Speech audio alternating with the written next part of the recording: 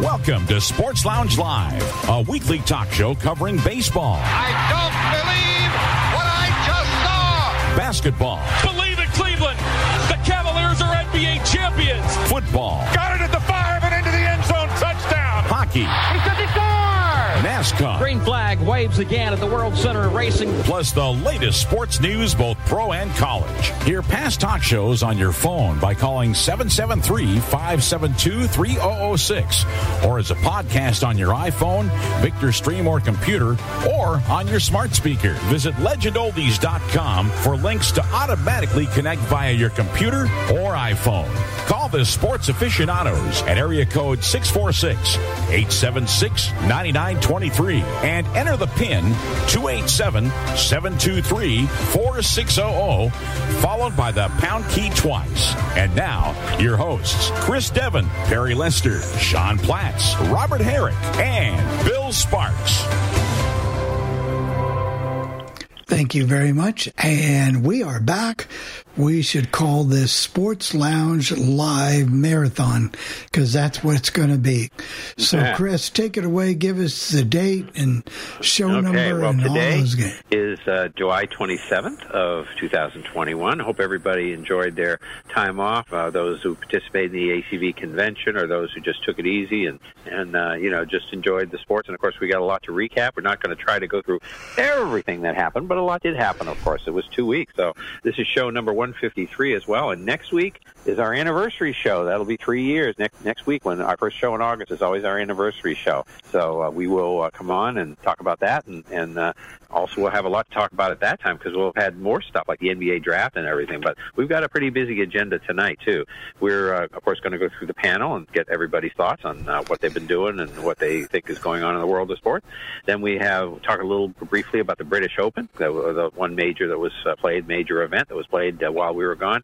Then baseball. Or in technical terms, Chris, it is the Open, as they call it.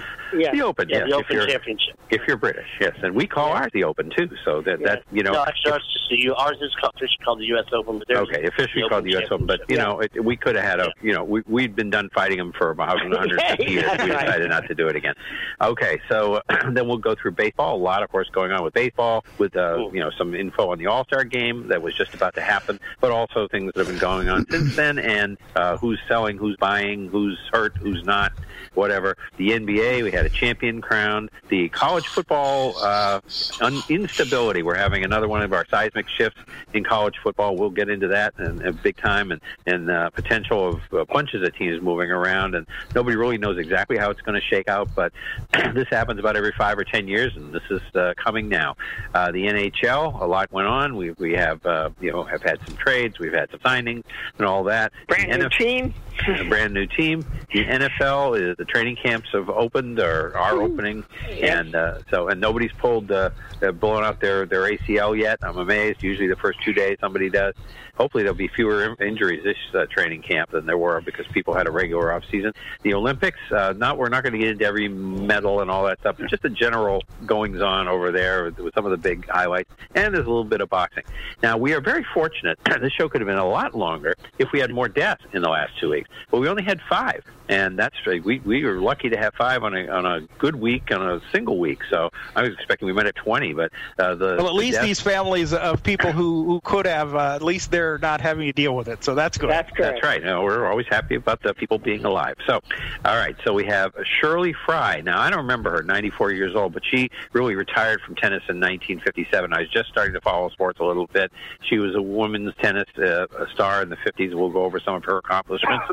Dick Tidrow, 74 years old, a pitcher for Cleveland and the Yankees, and then he went into the front office with San Francisco. As a matter of fact, Rick and I missed his debut. He said he started April 18th in 72, and that would have been at Fenway Park, I'm sure, because April 17th we saw the Red Sox home opener after the strike, the short strike, the first strike there was, and that was also Patriot Day, and our friend Ralph and Rick and I went and saw the day before that, so we did not see Dick Tidrow.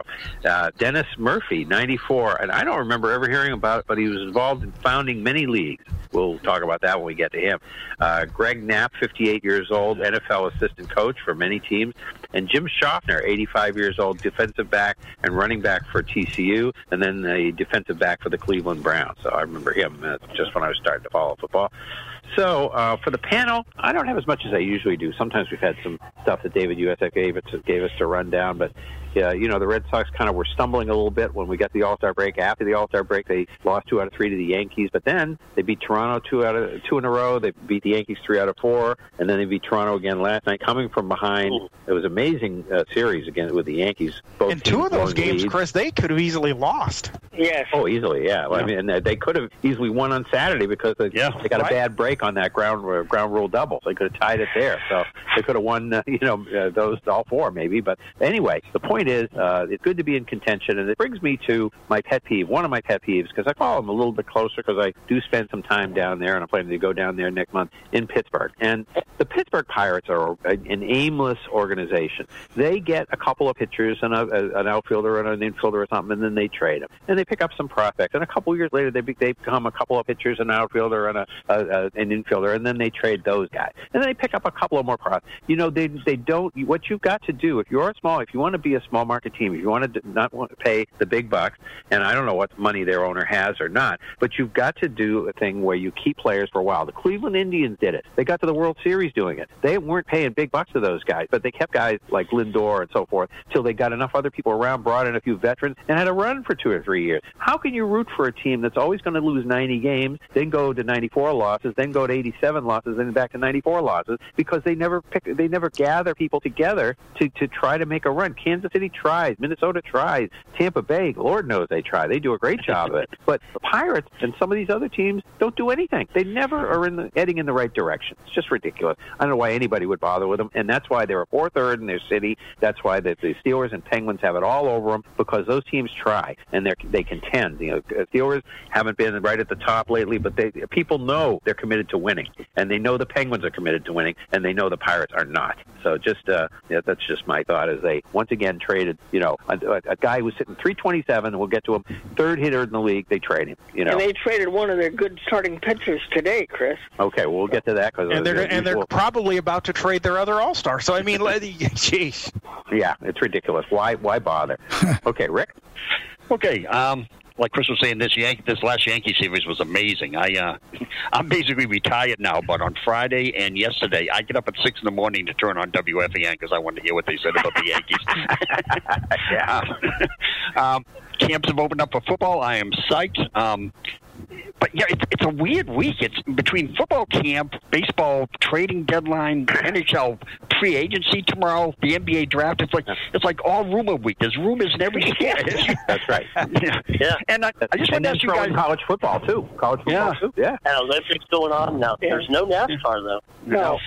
I wonder, Chris, you may know this because you pay attention to this kind of stuff. But I heard this morning and it kind of surprised me. Do you guys know, out of the 4 major sports, taking all the teams, which team has the longest drought of not making an appearance in the playoffs? Wouldn't it be the Seattle Mariners? Yes, yeah. And we'll get to the standings. I haven't looked at the standings closely since we did them a couple of weeks ago. Seattle is right up your back there, Robert. Oh, I trust me, I know. Yeah. Okay, Perry? Well, it's been an interesting 2 weeks, and the Cubs continue to struggle along, and this and this. But in a lot of ways, for those of us who are Cub fans, it could be a sad week, because a lot of the names that you associate with the 2016 World Series could be on the way out in some ways. And yes, they could re-sign them at the end of the year if they want to, but it just makes you feel that kind of the end is near, and you kind of hate to see that, because these guys maybe have underperformed since 2016, but with Cub fans, I can guarantee you that if they're in Chicago, they never will have to buy a meal or a beer again, because probably just like you guys in 2004, the same way, because it's the same. Dave Roberts, for example. But the thing is, if you look at the teams like by 18 to now, if the Red Sox win the World Series or whatever, I'm going to guess they have about 5 or 6 guys left. I mean, teams do turn over in fairly quickly. It just depends on who you get and how you do it. And I was that's a difference. I was watching the game on Sunday, Chris, on TV, and Pat Hughes was doing the TV, and he was saying that. There we go. He was. Your phone is barking at you. Yes, I had to mute someone. He said that Jim Deshaies were talking about the trade deadline, and Deshaies said he felt that there would be, the number was 5. Well, we know last night they did 1, so there might be like 4 more to go if Jim Deshaies, and obviously that was just a guess, but probably being around the team, it was probably an educated guess. I'm sure he knows a little more than we all do as fans. Yeah. But it's been an interesting couple of weeks. It's been hot. We're supposed to hit about 100 degrees tomorrow. So, Bill. It's 102 Well, let's see. Last week I spent a lot of the week doing the ACB thing. I was really, I usually don't get that involved, but I really, really was. I love to see the voting in action and all the number of people across the country and the wall-to-wall coverage they pulled together with a lot of volunteers and the things they did. And say what you want about your politics and whatever, but they flat out did an MVP job. And I can't say it enough. And I'll say it again tomorrow on the Coffee Club. But that was great. Watching unlike the Reds? Yeah. Well, we're watching them to see if anybody's going to be traded. I think the Reds are going in the wrong direction real quick. Kind of like the Pirates, Cubs. They're just going down. Watching the NBA draft to see what the Pacers might do. I don't predict it'll be very much because their track record on drafts are not so great. But we're still talking about this. The NBA, the draft, free agency coming up. We're talking about the opening of camps. We're talking about MLB and trades and pennant races. We've really got a lot to talk about, and the listeners are liking that tonight. Thank you very much, Chris. Okay, we'll get to it. All right, Robert, where'd you go? Robert. He must have muted him. So, Sean, go ahead then.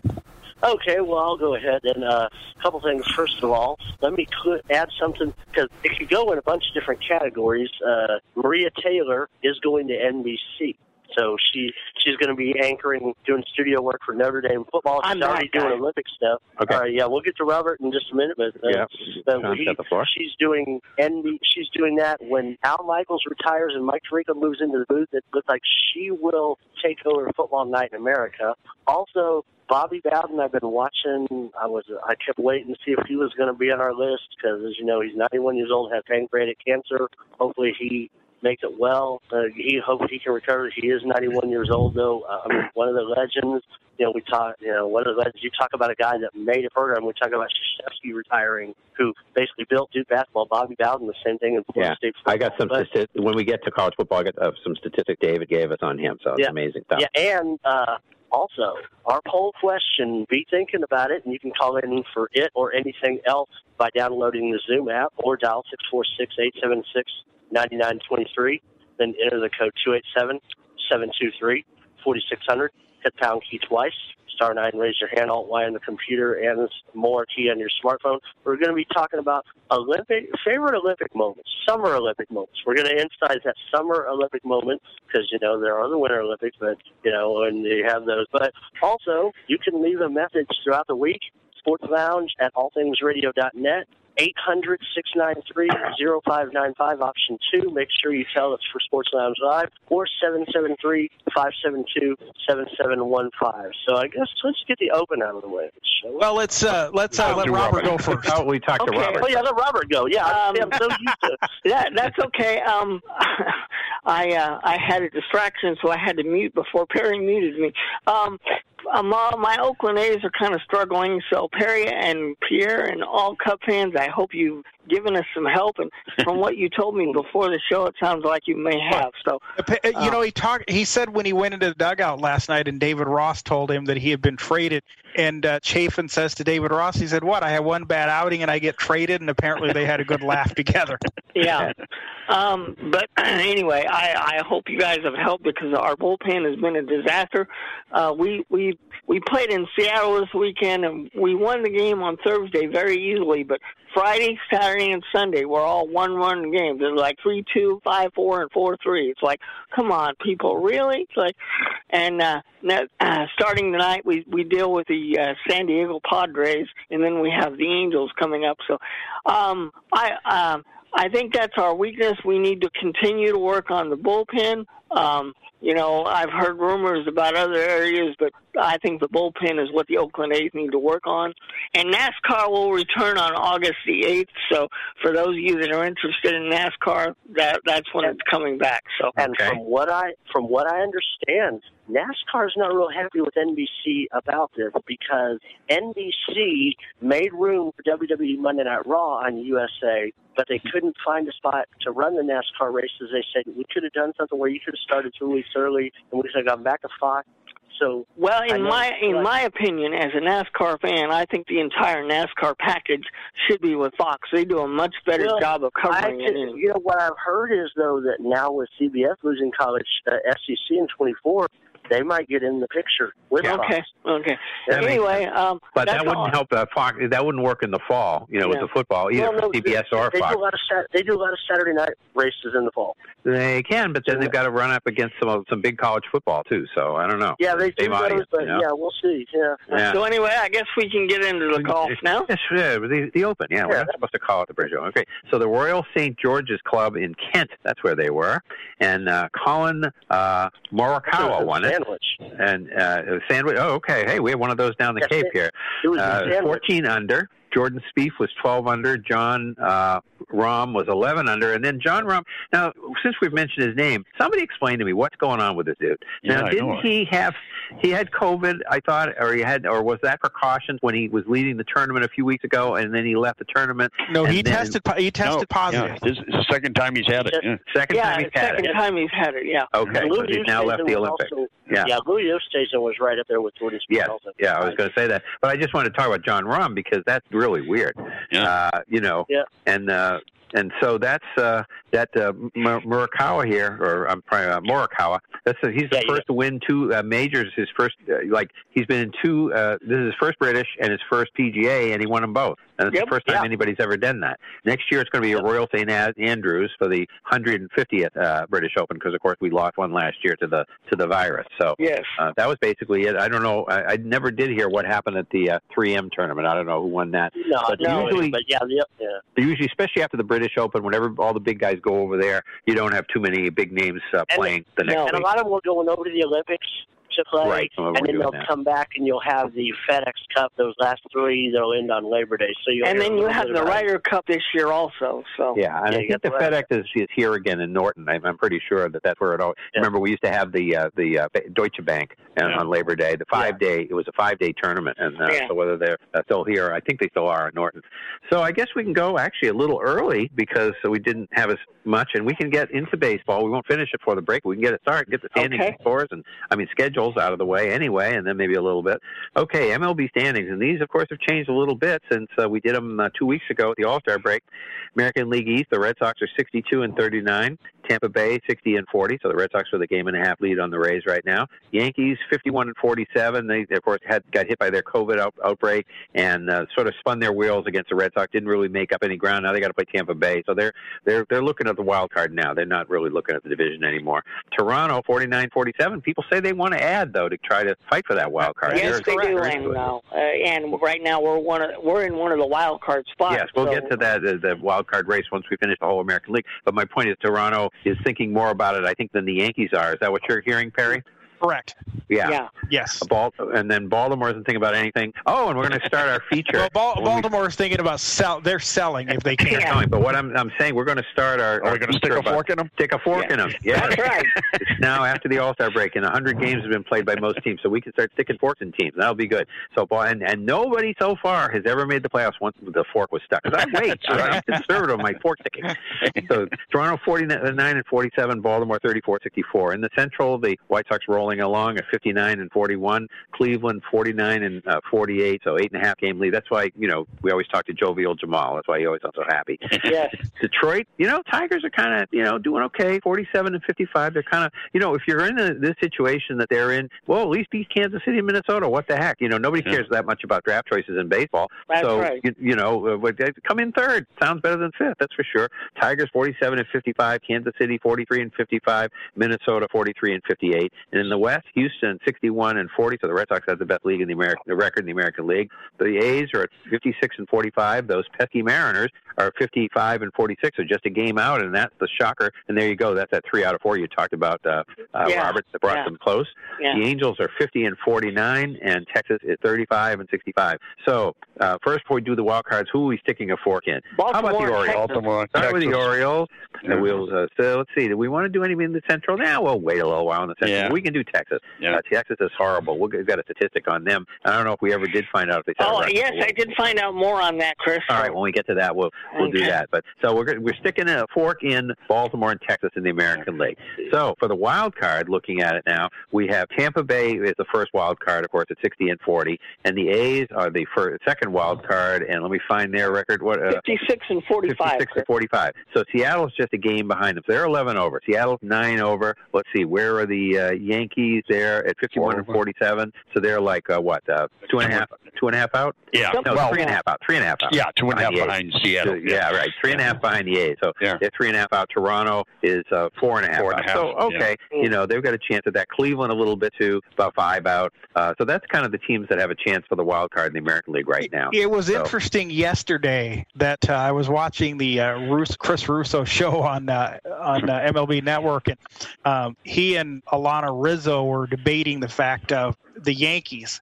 And, of course, Russo says, you know, they can still get the wild card. You know, they can still get in there, this and this. And, you know, he was willing to give them a break. And she was adamant that, you know, they're not going to make it. And, of course, Chris got a little bit irritated. I would tend to agree with her, though.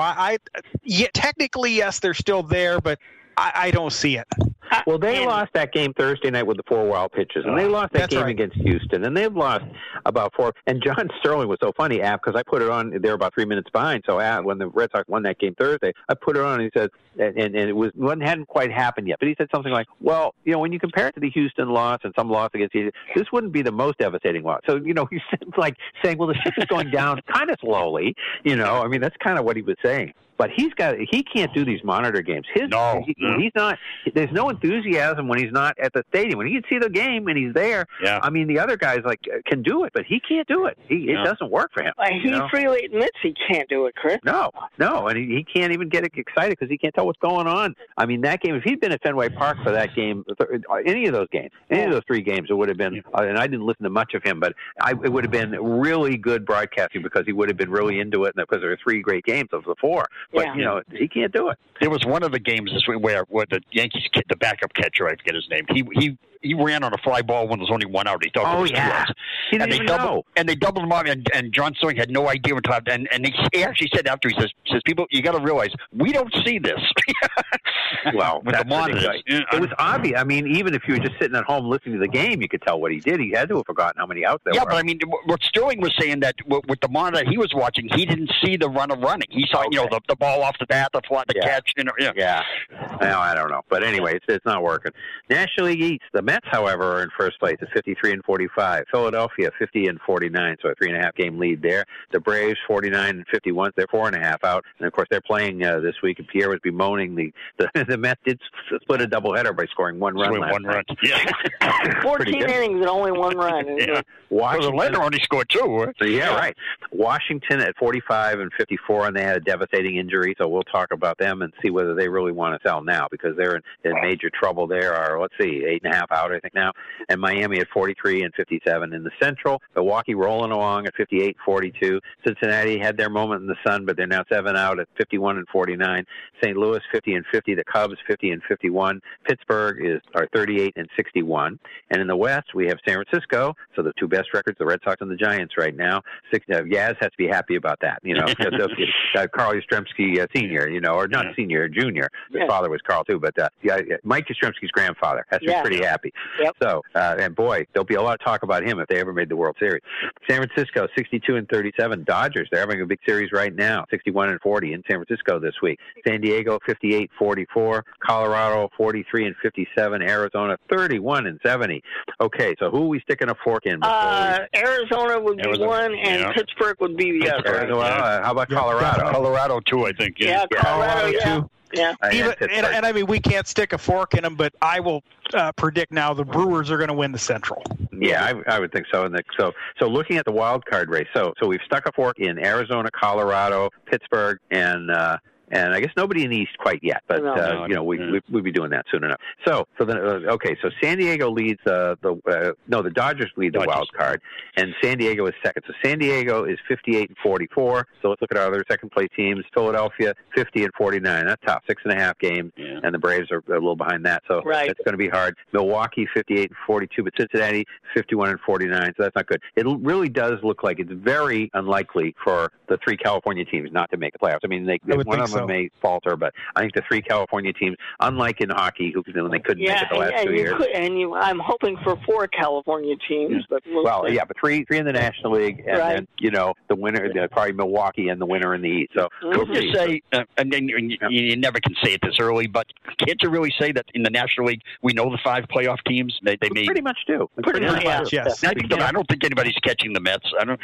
No. Well, they keep spinning their wheels. The Braves and Phillies look like it, and then they don't, and then the Mets are going to go for pitching, even though they only score 1 run every 2 weeks. So that's what they're going to do. I mean, remember the Mets are staying up there, and supposedly they're going to get DeGrom back here soon. So, yeah. So anyway, for our schedule tonight, we did hit. Oh, go ahead with the schedule, Chris. Okay, at 7:05 we have Washington at Philadelphia, Miami at Baltimore, Milwaukee at Pittsburgh. At 7:10 we have St. Louis at Cleveland, Toronto at the Red Sox. And of course we do have thunderstorms in the forecast because it's Tuesday, like we always do. Yankees at Tampa Bay, Atlanta at the Mets. 8:05 we have Arizona at Texas, Cincinnati, and now there's a game. There's a series there. Yes. Cincinnati and the Cubs. Yeah, Cincinnati and the Cubs. 8:10 the White Sox in Kansas City, Detroit and Minnesota. 9:38 we have Colorado at the Angels. 9:45 the Dodgers at Giants. There is a good game. Yes. 10:10 would be Houston at Seattle, and Oakland at San Diego. Okay, so Robert, you going to root for Houston, or are you going to root for Seattle? Well, I'm going to root for Seattle, and I hope we beat the Padres.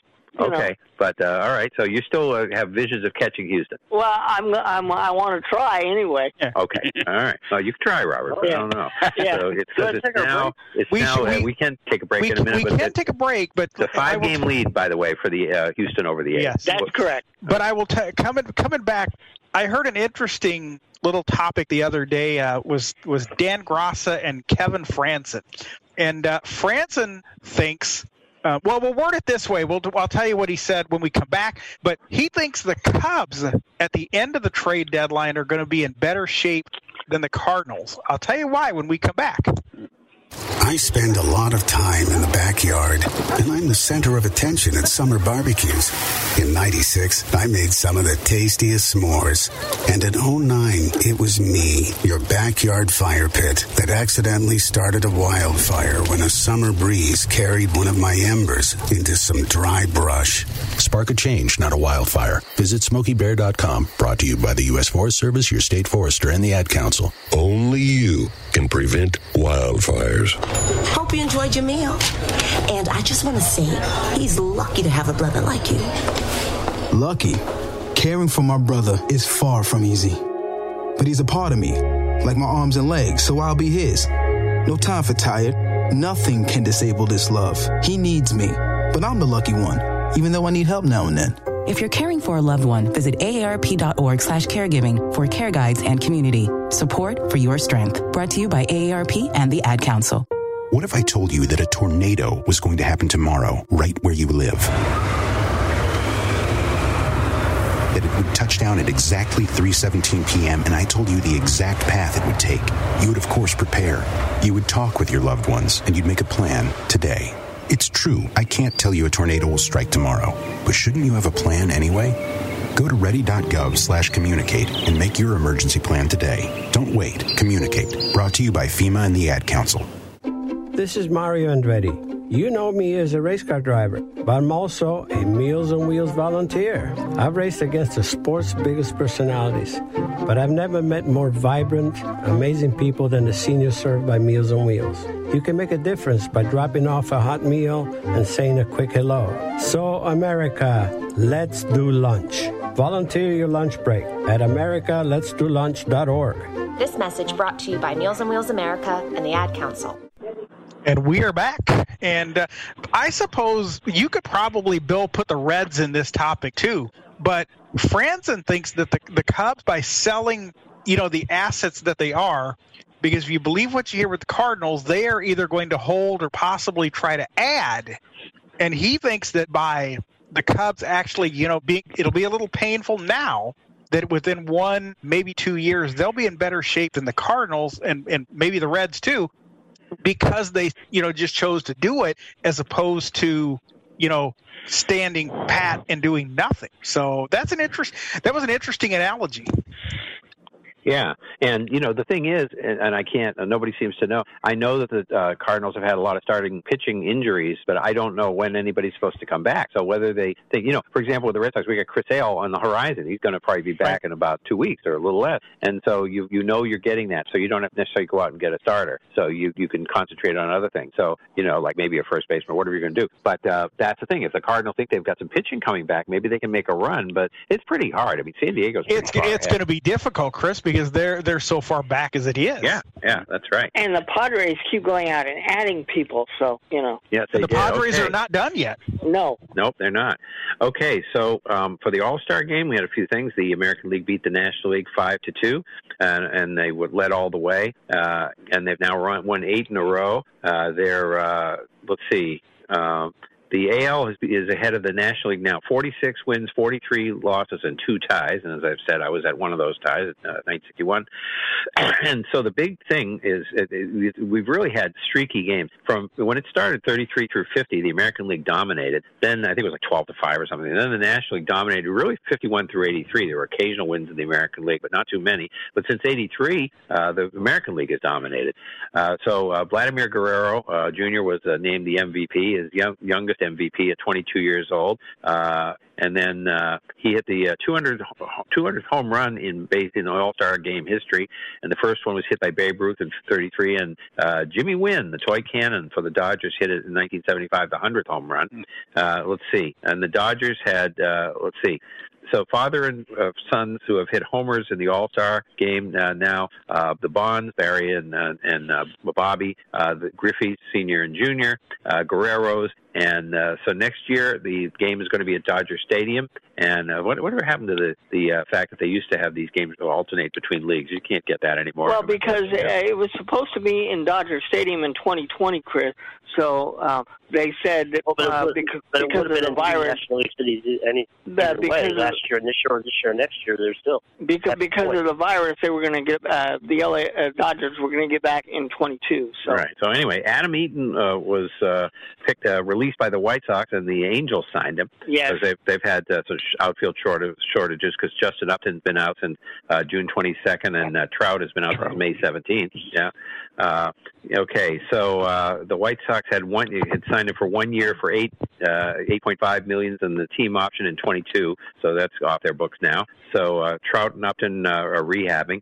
The Cubs, Jock Peterson went to Atlanta for Bryce Ball, the 12th Braves prospect. And he's an outfielder, first baseman.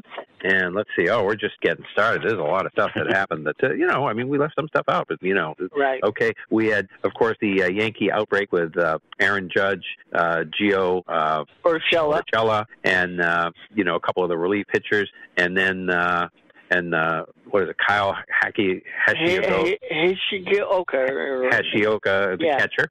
Yeah, and then relievers are now back. And basically, I think everybody's coming back now. Well, Judge and them are supposed to return during the Tampa Bay series. So. Okay. I think actually Urshela played Sunday. I think. Yeah. Yeah. Did you ever hear it explained why that first game wasn't played? Where the game right before the All-Star break with the Phillies, and they had 4 players, but that was played. They had to play without them. I don't know. Yeah, I really don't. I think the Yankees got a chance to.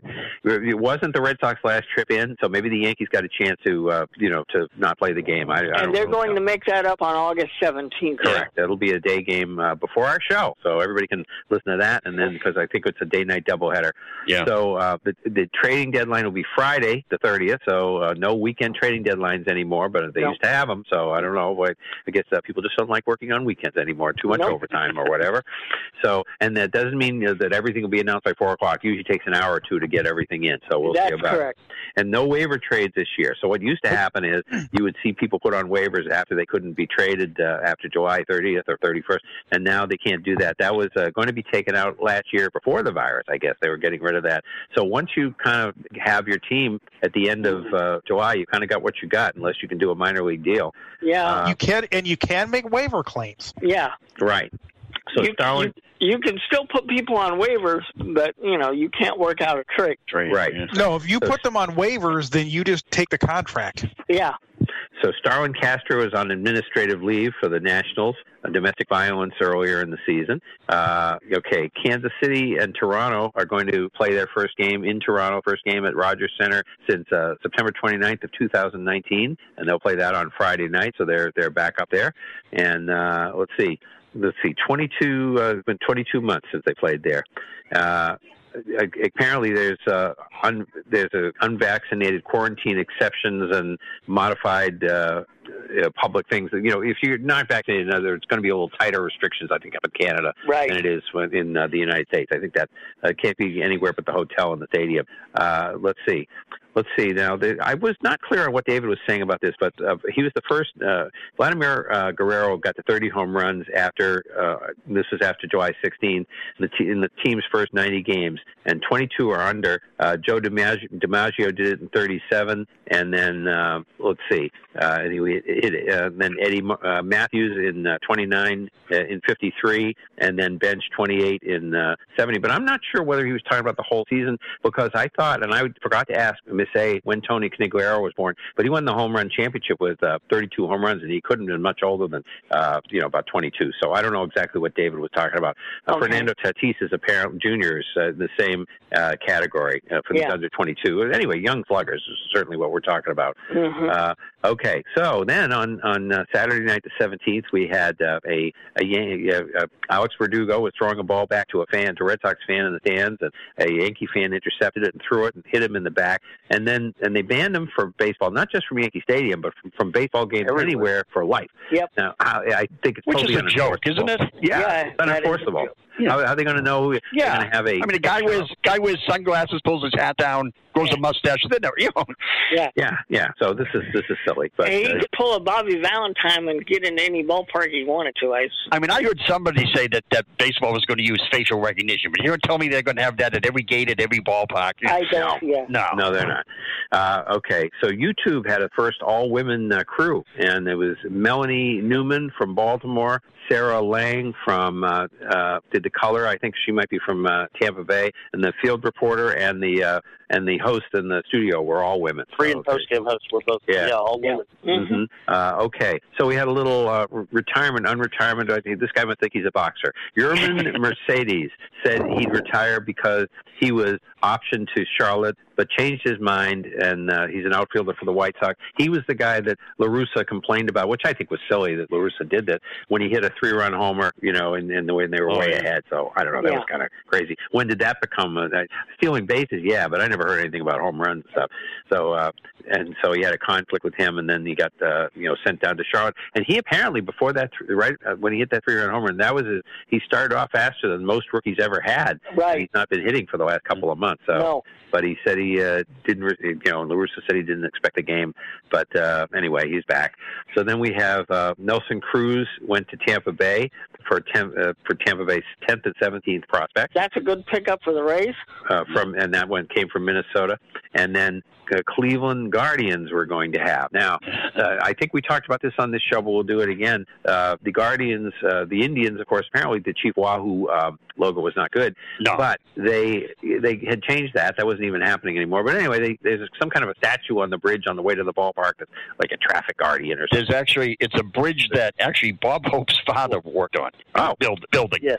And there's these big stone gargoyle type things, one at each end of the bridge that they call the Guardians. Okay.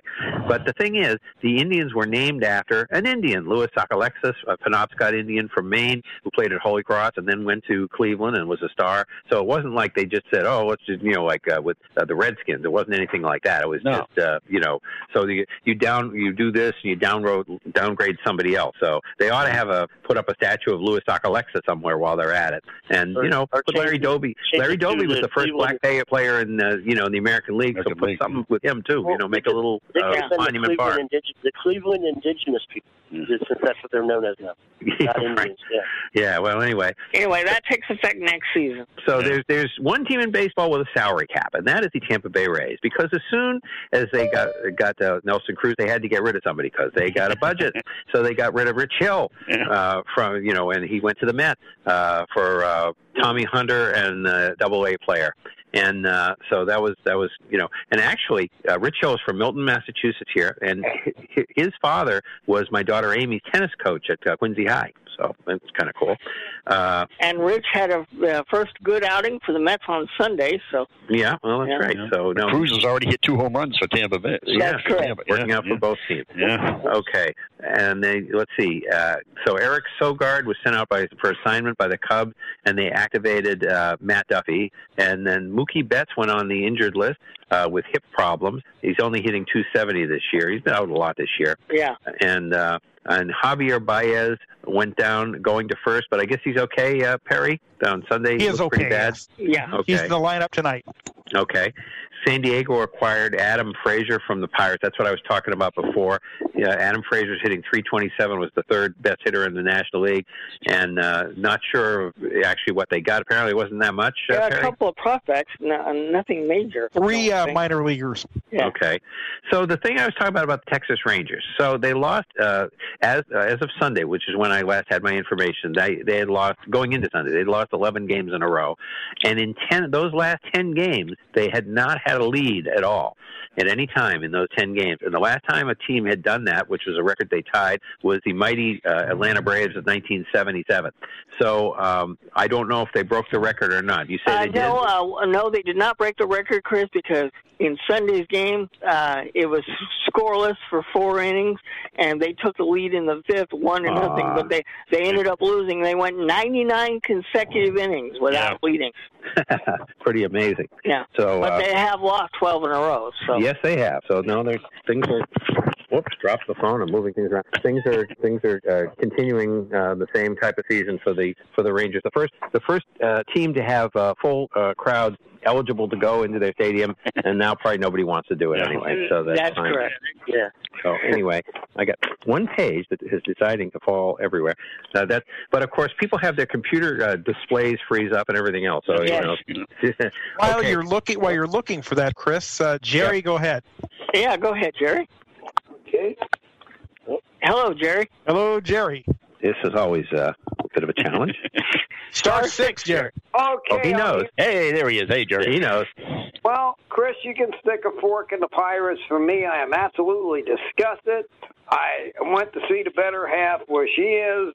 Came back, turned on the game. They had pulled Adam Frazier from the lineup. Later to find out they were gone. I'll say they're going to lose 95 games this year.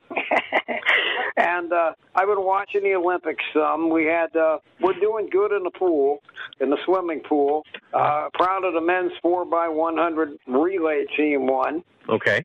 Judging by the ratings, you're the only one watching them. now, Jerry, with the Pirates, we know they traded Frazier, and today they traded Tyler Anderson. Sounds like Brian Reynolds is going too. Yeah. Oh man, I think Bill has something. Yeah, Tyler I haven't Anderson. had the local report on yet. Hang on, I think Bill has something. Go ahead, Bill. Tyler Anderson. That trade has been held up. Oh, Brian problem with some of the players coming back from the Phillies. There's a medical issue, so they may have to rework they play that the one. Phillies this weekend, so Yeah. Over question, and then I'll shut up. You asked about the broadcast crews. It appears that both radio and TV are traveling now because last weekend, Friday night, Greg Brown and Bob Walker did a whole thing on television about how chilly San Francisco is, and they had a thing about wearing jackets at this time of the year and a whole bunch of. And they were there. They weren't just talking about, I'm glad we're sitting in our warm studio because we're not wearing jackets this time of the year. They weren't doing that, right? Right. They were there. Okay, good. Well, good. Okay. Things are starting to get back to normal. Okay, so the Cubs left-handed pitcher Andrew Chafin from them to the A's for Greg, how do you say it, Robert Deitman? Greg Deitman, but I've also heard it pronounced Diekman, but he was our 9th prospect, and we also gave the Cubs our 12th prospect. So Okay, if you want Eric Hosmer, you can go out and get him.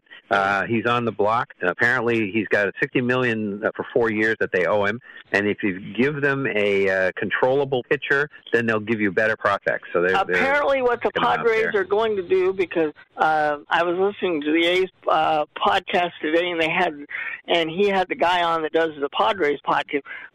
Apparently, what the Padres are thinking about doing against left-handed pitchers, anyway. Frazier will play second, and Jake Cronenworth will play first. Apparently, Eric is not doing well against left-handers, and that's why they're willing to trade him if anybody wants to take that salary. That was the question that Dave Fleming and John, because I was listening to them near the end of the Giants game, and that was the question they had because it came down during the game there in San Francisco, and they were saying they wondered what was going to happen with Cronenworth. So that's the plan as of now, but I might find out more in the next couple of days because we're playing them. So okay, now Washington, we mentioned, was in trouble because they already were anyway, but now they're going to lose Steven Strasburg with a neck injury, and what they say, Perry, they're hoping to have him back They next are year. hoping that he's available by next season. Yeah, so that doesn't sound good. There may be disc issues and surgery, cervical discs or something they may have to deal with. Well, and Steven Strasburg, yes, he's been a good pitcher, but he's always been somewhat injury prone. So, Well, but thank God they didn't pitch him in 2013 or whatever. Yeah. It was 12, wasn't it? I don't know what year it was. I just remember John going ballistic about it. I know. I think it was 12. It might have been 12. But then now, Perry, you had 2 or 3 more. Oh, we've got another COVID case, and it didn't really hurt the Brewers too badly, but he's a good player. Christian Yelich is going to be out for about 10 days on the COVID protocol. Correct. You had a couple of other deals that I think you mentioned, Perry. Do you remember what they were? Jace Peterson of the Brewers is also going to be out a couple of days, but due to contact tracing. Right. And didn't we have a couple of other trades just at the last minute before we started? We had the Tyler Anderson one, but Bill said that's been held up, so we'll... Right. Yeah. So is that it then? That's it. Did we catch up on all that? But we do have Jamal, so let's bring in Jamal. The jovial Jamal, as I pointed out, yes. And Chris, after Jamal, I guess I should cover this Oakland situation, Oh, that's true. We were going to do that, we'll do that before we get off baseball. So we'll talk to Jamal first. Hello, Jamal. Hello, Jamal. Star 6, Jamal. He knows. For some reason there's a delay. If there's anything people know how to do anymore, especially after the ACB and I was walking through the bus stop. Okay. Okay. Yeah, I had to use my ears. Okay. All right. What's up, Jamal? About the White Sox, I'm happy they're 59-41. Mm-hmm. I think that they're going to walk away with the Central. Yep. And that's an issue you saw about the Cleveland Indians, how they named the player. It was named after a Native American. That's right. You got the politically correct crowd saying that they should change the name, and they're paving into these idiots. Really. Well, what are you going to... Now, that's the big question, and it dawned on me, Jamal, and I forgot to ask you Friday night when we had our sports conference. What will you call them now? You can't call them the idiots anymore, so what are you going to call them? I don't know. Well, I'll call them the goofballs. Oh, okay. That works. I mean... No, I think they need a little monument park. They need a little monument park with Larry Doby and Louis Alexis out there to start with, and just go from there. I agree. I mean, they should be, because these guys, I got to take my hat off to them for honoring the Native American player by naming the team. Yeah. I mean, even though I'm no Indians fan, but my hat off to them. The best owner in baseball history who never had any money brought in Larry Doby, and that was Bill Veeck. Yeah, he was a great owner. Yes, and hats off to Larry Doby. Yep, that's right. Indians history, but at the same time, I think the White Sox, I don't know if the White Sox are going to make any trades or not, but I do think that if they could shore up their bullpen a little bit, that would be nice. There was talk about them getting Adam Frazier, but the Padres got him. Yep. I'm hearing Jamal. They would like a bat if they can find one, and bullpen. Well, I would agree. One more bat would help. Although they got Eloy Jimenez back. They're getting Luis Roberts back soon, so hopefully that'll help out in the hitting department. What Cub? Since the Cubs are having a fire sale across town, what Cub do you want? Well, let's see. I'll be happy with Craig Kimbrough. Okay. I'll be happy with Chris Bryant, but I'm not sure the White Sox signed enough to get Chris Bryant, but I'd be happy with him. Mm-hmm. You get a bias, Jamal. Nick Matrico is out for second base. He's not hitting at all, but you could have him. Let's put him in second base. I don't know. You know the one thing, and I was just thinking about this. I think it was Devers that maybe it was Benintendi, but the Red Sox, and that would be wrong. They wouldn't trade when they went to get Chris Sale. They would not trade, and I guess it was Benintendi. They wouldn't trade to get Chris Sale, and they ended up trading Moncado. But for a minute I thought it was Devers, and that would even be more of a no-brainer. Moncado. Well, now they traded Benintendi. They did. They did. But part of what they get is the great Frenchie Cordero. So anyway, okay. Any more? Anything else, Jamal? Nope. Okay. I think Chris, what I'm hearing with the Red Sox is if that's who it is, the Cubs are saying they may want. Is it Dahlbeck in that deal? Dahlbeck, yeah. Dahlbeck. Yeah. Oh, that's right. And that's it. He's been up and down. He's got a lot of potential, but it just he strikes out a lot. So and he's awful at first. I mean, he hasn't dug a throw out of the dirt all year. Yeah, he hasn't been good at first. Yeah. So now I heard just before we get on the air, I heard Jason Starks from the Athletic, who used to be with ESPN, is reporting that the Nationals are ready to trade just about anybody. Well, and that eight teams are in on Scherzer right now. Yeah. Sure. Except apparently they have told the Mets that they needn't call back because they will not trade within the division. Right. And he has a no trade, so he can pick where he wants to go, and he says he wants to go to a team that has a chance to win this shit. Now, supposedly and remember, one other thing, his agent has told any team that acquires him they must give him a contract extension. So now he also said the Red Sox were one of the 8 teams. That is correct. Running for which I don't. I actually see him going to the Dodgers and slipping right in where Trevor Bauer was. That makes a lot of sense. Well, because the rumor is with Trevor Bauer is that he's probably done for the season. Yeah. Right. So, Robert, before we get off baseball, what did you want to say about the Oakland Mets? Well, I hate to even talk about this because I don't live in the city. I don't understand how the political framework works in that city. But on July 20th, the city approved their own package for the A's, not what the A's proposed. It's completely different from what the A's proposed. So I really don't know where this leads the two sides. I don't know if they're still going to negotiate, but baseball has told the A's that they need to find a home sooner or later. What I saw yesterday, Robert, is that they are negotiating with Vegas, and apparently those negotiations are quite a ways down the road already. Yes, they are. Yeah. And Las Vegas is they practically fell down to make sure to build the Raiders a stadium of what they wanted, as long as the Raiders allowed UNLV to play their football games there. They went out of their way to make sure the Golden Knights had a top-notch arena for hockey, and they also eventually want to put basketball in that arena for the NBA. They've made that very clear, but I think Seattle deserves an NBA team first. But it looks like the Oakland A's will eventually become the Las Vegas A's. And that makes the most logical sense. I hate it for the people of Oakland. They've lost the Raiders. They're going to lose the A's, and they can't really complain about the Warriors because the Warriors didn't leave the area. They just moved to San Francisco. I guess the only thing you would say, Robert, does it really bother the people of Oakland? Because I mean, politically, they keep voting the same way. Yeah, I don't know.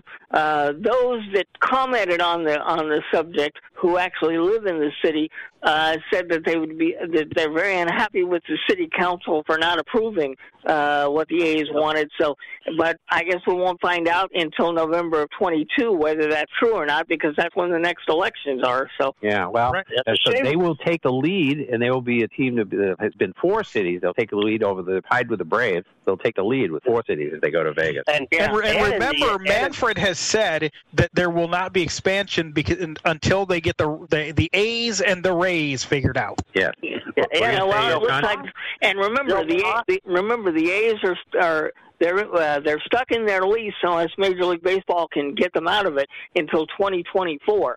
So that could be worked out. But what were you going to say, Sean? I believe they'll be tied for the lead in all the pro sports as far as number of cities with the Kings. And let's see. Rochester, Cincinnati, Kansas City, Omaha, and Sacramento. Yep. Kansas City, Omaha is like one entry. That was kind of what. Well, they were only Kansas City, Omaha for like 1 or 2 years. Yeah, 3 or 4, but then they just became Kansas City. But basically, that was a one kind of deal thing. Yeah. So, but either way, we'll keep our eyes on that situation. Right. Speaking of the NBA. Speaking of the NBA and the Kings or the Royals or whatever, and of course they changed their name because they were going to Kansas City. Right. So anyway, so Washington hired Wes Unseld Jr. as their new head coach, and he's a 4-year contract and was a scout from 97 through 05 for the Wizards, assistant in 05 to 11 with Golden State. Assistant then with the Wizards, and then Golden State 11 and 12, then Orlando 12 to 15, and associate coach with Denver from 15 through 21. Wes Sr. died last year, and of course he'd been the GM of the Wizards, and of course the Rookie of the Year at 69, and Finals MVP. And he was also their coach. 78 was their coach, and he's the 7th black head coach of the 8 openings that were filled. So, let's see, what else have we got here? Willie Green is the new head coach in New Orleans. Yeah, we're talking about head coach. Willie Green's part of the Monty Williams. He was Monty Williams' assistant, and a couple days after the championship was over, Pelicans announced they hired him to replace Stan Van Gundy. Yep. So one of the things that we were talking about during the week was how you say Giannis's last name. First of all, I'm going to spell it because no one even knows that it really spelled. And David did this. ANTETOKOUMPO, a Antetokounmpo, I think is the best way to do it. I would just say number whatever he is.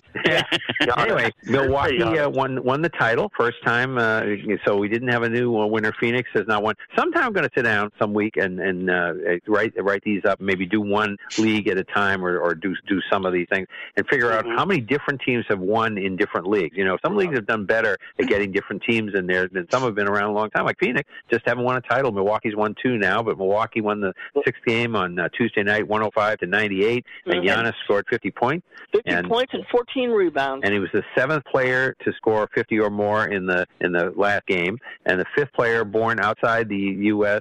to win the Finals MVP. Dirk Nowitzki from Dallas, Tony Parker from San Antonio, Tim Duncan from San Antonio, who was born in the Virgin Islands, Hakeem Olajuwon from Houston, and then Giannis. So all the others were played on Texas teams, strangely enough. Yeah, and he's the first. And in Milwaukee, you got to say this is good for that city, considering last year with all the stuff going on, 65,000 people outside the arena watching and waiting, and they had very little. There were a couple of arrests, but nothing really major with that many, and people you think sometimes Milwaukee. And a couple more things on Giannis. Yeah, because they drink beer in Milwaukky, Yeah. A couple more things on Giannis. Number one, remember there was a lot of pressure on him not to re-sign in Milwaukee. A lot of people wanted him to go and make one of these super teams. But credit to him. The big story. Oh, okay, go ahead, Sean. Go ahead, Sean. No, I was going to say, and the big story is not just with him. Chris Middleton, they drafted him. And for what you can say, is the G League worth it? Chris Middleton played in the G League. He was a second-round pick and then worked his way into being a Finals MVP in one of the games. That's just, in one of the games. So, say what you will about the G League, it's had whatever, but you're starting to see some stuff coming out of the G League with guys like Chris Middleton, and you're going to start seeing others now that every team has their own developmental team. And bringing in Drew Holiday, that was a big move for them. Yep. And picking up PJ Tucker. I mean, that was just all those moves. Milwaukee's, and he said, and Giannis was like, I'm here. This is my team. I could go wherever. And one thing I thought that was funny, the next day he went to McDonald's. He ordered a 50-piece chicken McNugget package. He goes, I don't want 49. I don't want 51. I want a 50-piece. Funny. And another thing on Giannis, he's got brothers because he's got a brother that plays for the Bucks. That's right. He also has a brother that plays for the Lakers, and apparently he's got another brother that's going to be in the NBA draft. Okay. Yeah, and his brothers are not as good. One reason they drafted his brother, and this was smart, because Giannis, and we talked about this with Shohei Ohtani. Giannis is not. I mean, he was okay, with English, but Greece. He was born in Nigeria, but he's Greek. Just raised in Greece, so Greek is his first language.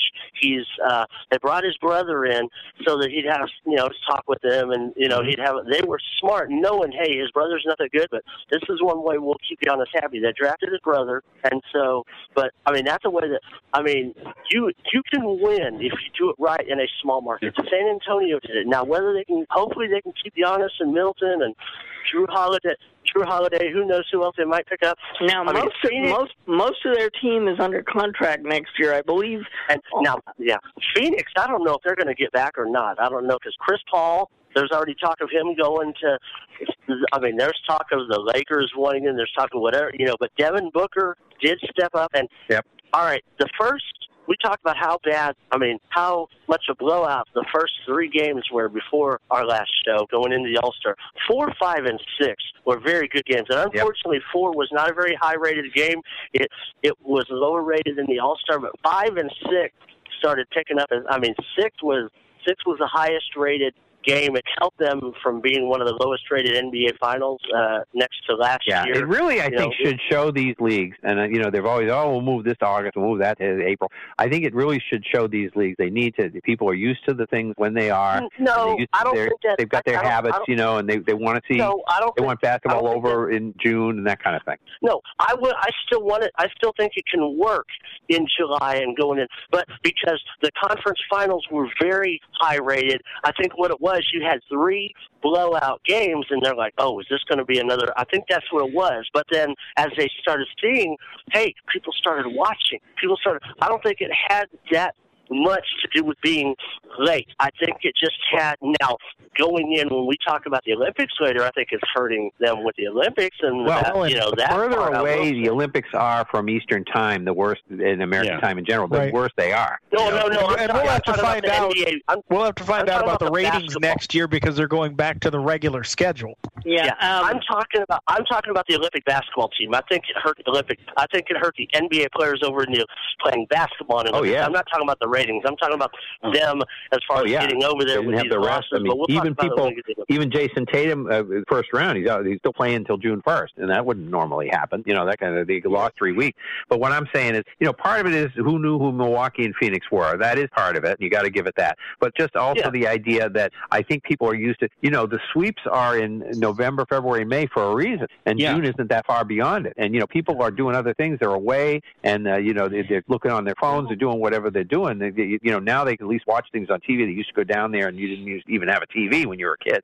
Now you got them, but they're people are into other things this time of the year. So there's a reason they run reruns all summer. That's right. Well, and keep one thing in mind: as far as Chris Paul is concerned, he would like to go back to Phoenix, but Phoenix doesn't know whether they'll be able to have him back because he's got a $44 million option for next year. Yeah, and so Giannis is on another list of 1 or more Finals MVPs and a couple of every regular season MVPs. Kareem Abdul-Jabbar did it, Michael Jordan did it, Wilt Chamberlain did it, and LeBron has done it, and Larry Bird, and Magic Johnson, and Moses Malone, and Tim Duncan. So that's kind of a nice list to be on. Yes.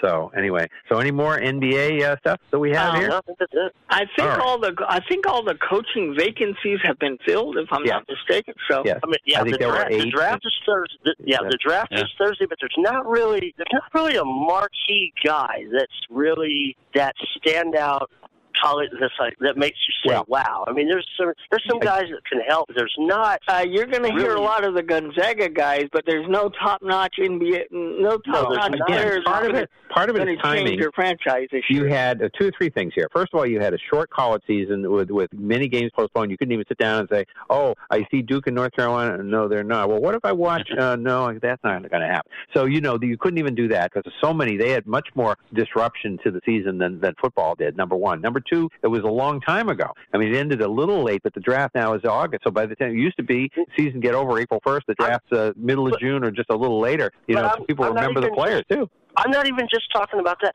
It's been this way the last 3 or 4 years. There hasn't been that marquee guy that just makes you, know. The other thing, too, is the one and done. If you don't build up, you knew Magic and Bird were coming for a couple of years, that kind of thing. So people talked about that for a while. So. Yeah. I mean, you knew, and they started building. Like, you knew Shaq. You knew, it's like, oh, when's Jordan coming out? Maravich. I remember Maravich. Like, they're talking about him for 2 years, Yeah. I mean, they were waiting on when Shaq was going to come out. They were, all these guys you knew, but it's like, but I mean, you haven't had, and you may see more of it just with the name and image and likeness. You may see more players stay, thinking, do I want to go sit on the bench or I can make some money here? You may see more of that, but I don't know. We'll see. Yeah.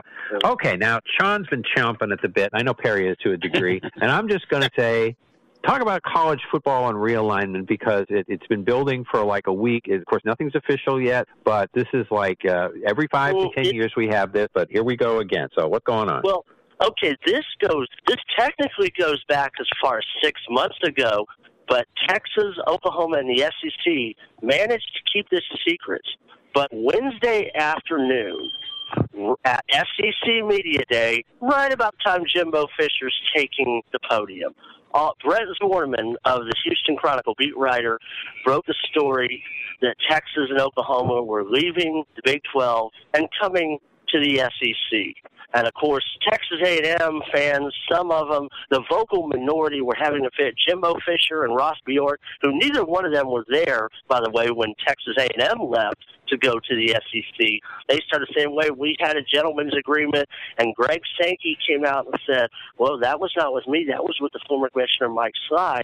And Sankey runs the show. He says, we're doing this, and so they tried to go to the legislature. Then all of a sudden, the Big 12 had a meeting on Thursday saying, hey, we can do this. Then it came out on Friday that there was Texas and Oklahoma were going to release a letter on Monday. See, and Texas and Oklahoma were going to release this letter on Monday, send it to the Big 12 on Monday anyway, but none of us would have even known where, they're leaving. But because this Brett Zorman article came out, so it came out early. It's like, they are going to the SEC. So yesterday, they sent a letter to the Big 12 saying that in 2025, when our grant of rights TV deal is up, June 30th, 2025, we're leaving. Then today, they sent a letter, a request to join the SEC. The SEC is voting on, it could be as soon as Thursday, on whether they could join. Texas A&M at the time was trying to stop, or there are people, but John Sharp, the chancellor, came back and said, look, this is going to be good for all of us. Like, he even hinted at saying, hey, everybody's always asking us, are y'all going to play? And they're like, well, we'll only play again. We'll play Texas when it matters. Where he's like, hey, this time it'll matter. We don't have to be the bad guys saying, and this is a TV deal because SEC's new TV deal with ESPN starts in 2024, and they go exclusively to ESPN. But they're saying now with Texas and Oklahoma coming, it could add an extra $2 billion. And one reason they're looking at this also is Texas, of course, had their deal with the Longhorn Network, which basically the Longhorn Network was kind of a test for ESPN to see if they could do something like the SEC Network. And there's talk that they would pay them out, dissolve it, make it a second SEC network because they're going to have 16 coaches shows and all this so that you could see the two SEC networks. Plus, they got that alternate one that they put games on that just plays music, so you might see something like that. But it's an interesting deal, and apparently some other Big 12 schools were kind of a little upset, like the Oklahoma State and Texas Tech apparently are talking to the Pac-12, Kansas, Iowa State talking to the Big Ten. Big Ten kind of was like, Baylor, TCU probably going to be left out hanging because the Pac-12 does not take religious schools because they want schools they don't want schools that are quote-unquote anti-LGBT. That's one thing that a lot of the Pac-12. So you may see it's like the Big Ten going, do we take Kansas, Iowa State, Cincinnati, Kansas State? Then the Pac-12 going, we take Oklahoma State and Texas Tech. Who else do we take? Houston, Boise State, or do we go get UNLV because of that stadium now that there ain't even no UNLVs not that and apparently really that good and much of it. And apparently this has been going on since late December, and if you believe what you hear, yes, what started it, apparently ESPN has been involved with this from the get-go. Oh, yes, because ESPN has wanted to get out of their Longhorn Network deal because they used it as a test. Because remember, 11 years ago, Texas, Oklahoma State, and Texas Tech, it was almost a done deal going to the Pac-12. Now, in hindsight, probably not the best deal. ESPN came in and said, "Hey, Texas, we'll give you the Longhorn Network. We'll run it for you and pay you so much," because they were going to lose Texas and Oklahoma to Fox. And then it was just, where Oklahoma State and Texas Tech going to go at that time? They wouldn't take Baylor, so they just said, "Okay, we'll stay." And a lot of this also goes because ESPN and Texas and Oklahoma and a couple of other schools were very upset because Big 12 Commissioner Bob Bowlesby has not been very proactive. He's been reactive as far as stuff. Like they said, there was even the rumor.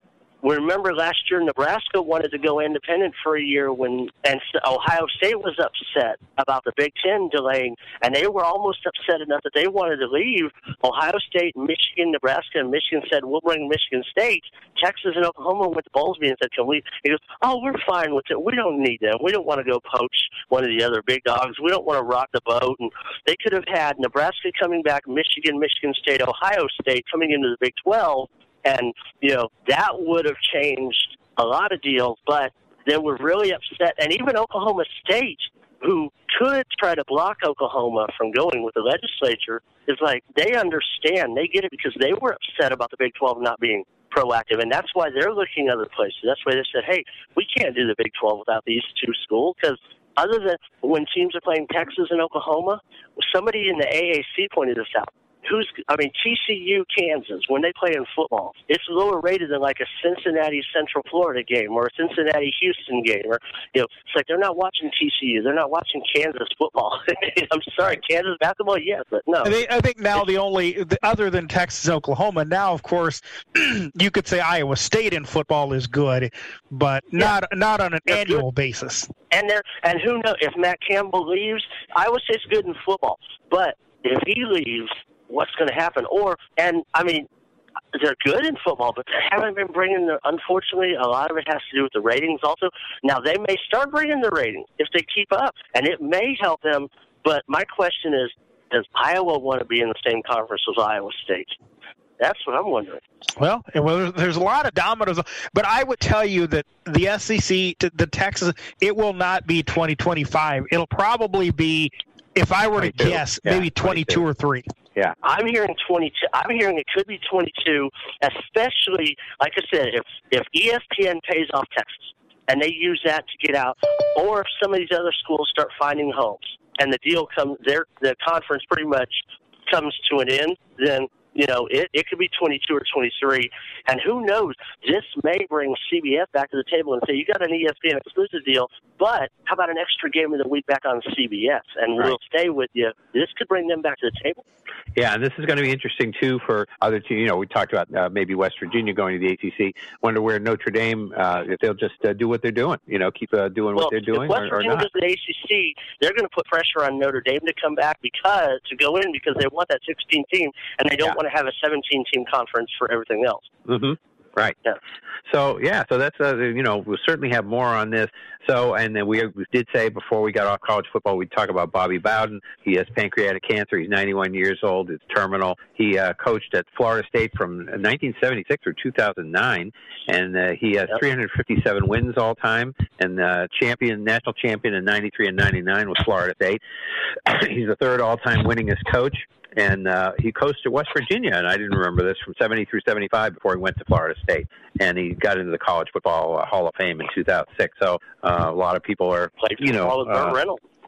Yeah, that's right. Burt Reynolds were teammates. Yeah, that's right. So that shows how long ago that was. But, so we'll see what happens with him. But anyway, so now we are going to launch into the NHL, I guess, and there's a lot of things were going on. Brandon Carlo re-signed for the Bruins, and it's 6 years for $24 million. I'm a little worried, and Rick, you can comment on this. He's had 2 concussions this year, and so I'm a little worried about that. I'm a little worried, too, especially since Kevin Miller just retired because he had so much trouble with I didn't know he retired. Yeah.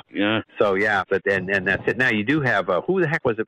And Robert, you'd remember, so would you, Rick, who was out for the Bruins all that time with the concussion, but he did come back. Was it Bergeron? Yeah. He started out early, he had trouble for the first couple of years, but he got back.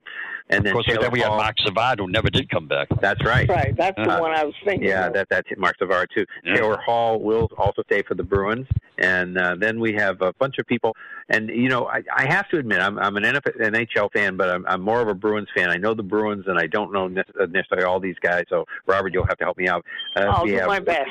Luke Prokop went to, he's the first avowedly gay player in the NHL, and he's a minor leaguer with the Nashville Predators, the defenseman. And let's see, we had the first. Keith Yandel bought out by Florida, so he'll be a free agent, and then 2 years left on his contract, and he's the leading consecutive game streak guy. And there are several teams interested, so he's got... Actually, I thought I heard he signed today, but I can't remember where it was. Signed for cheap, like $900,000. Well, I didn't hear that, Rick, but if you signed, I'd like to know where. So I'm trying to remember. That'll be the first thing up next week when we get to the NHL, I guess. Let's see what happened here. San Jose resigned Dylan Gambrell. Robert? Yes, they did. Defenseman? And they also acquired goaltender Aiden Hill from Arizona. The only thing I know about him, he hasn't played in too many games. The only thing I know about him is he's 6'6". So, okay. Well, take up a lot of room, that's for sure. Let's see. So then we have free agency starts tomorrow. Tomorrow noon. Yeah.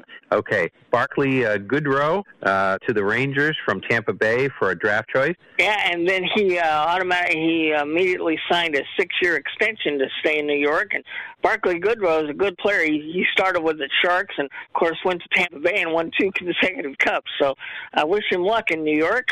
The Rangers then traded Pavel Buchnevich to St. Louis. See if you can say that. You can say Giannis to St. Louis for Sammy Blades and a second-round choice, I think. Yes. And then Rangers bought out Tony DeAngelo, yeah.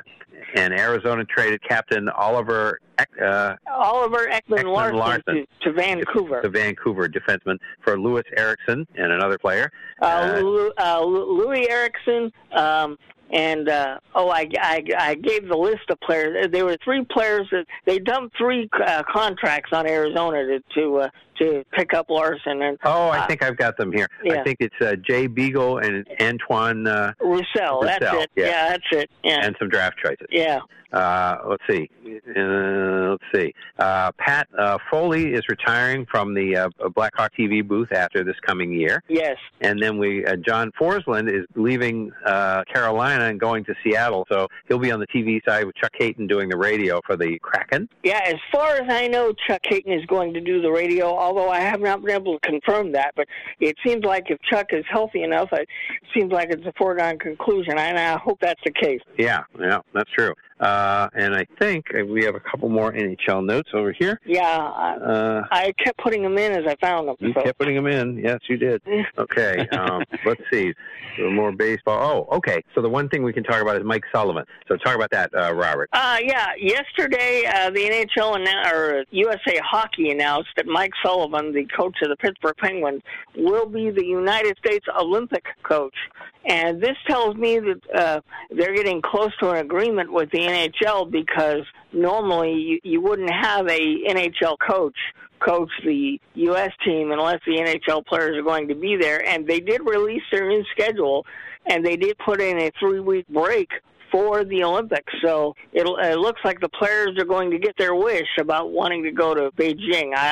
personally, with the whole thing in Beijing, I don't know if I'd mess with that, just like the Tokyo situation. So yeah, I mean, it's not that far away. You don't know where the virus is going to be at that point. We're not going to be able to remember, I don't want to get political here, but the rumor is it started in China, so I don't know whether you want to send everybody over there for the Olympics. Maybe it'll end in China, Robert. Yeah. We can only hope.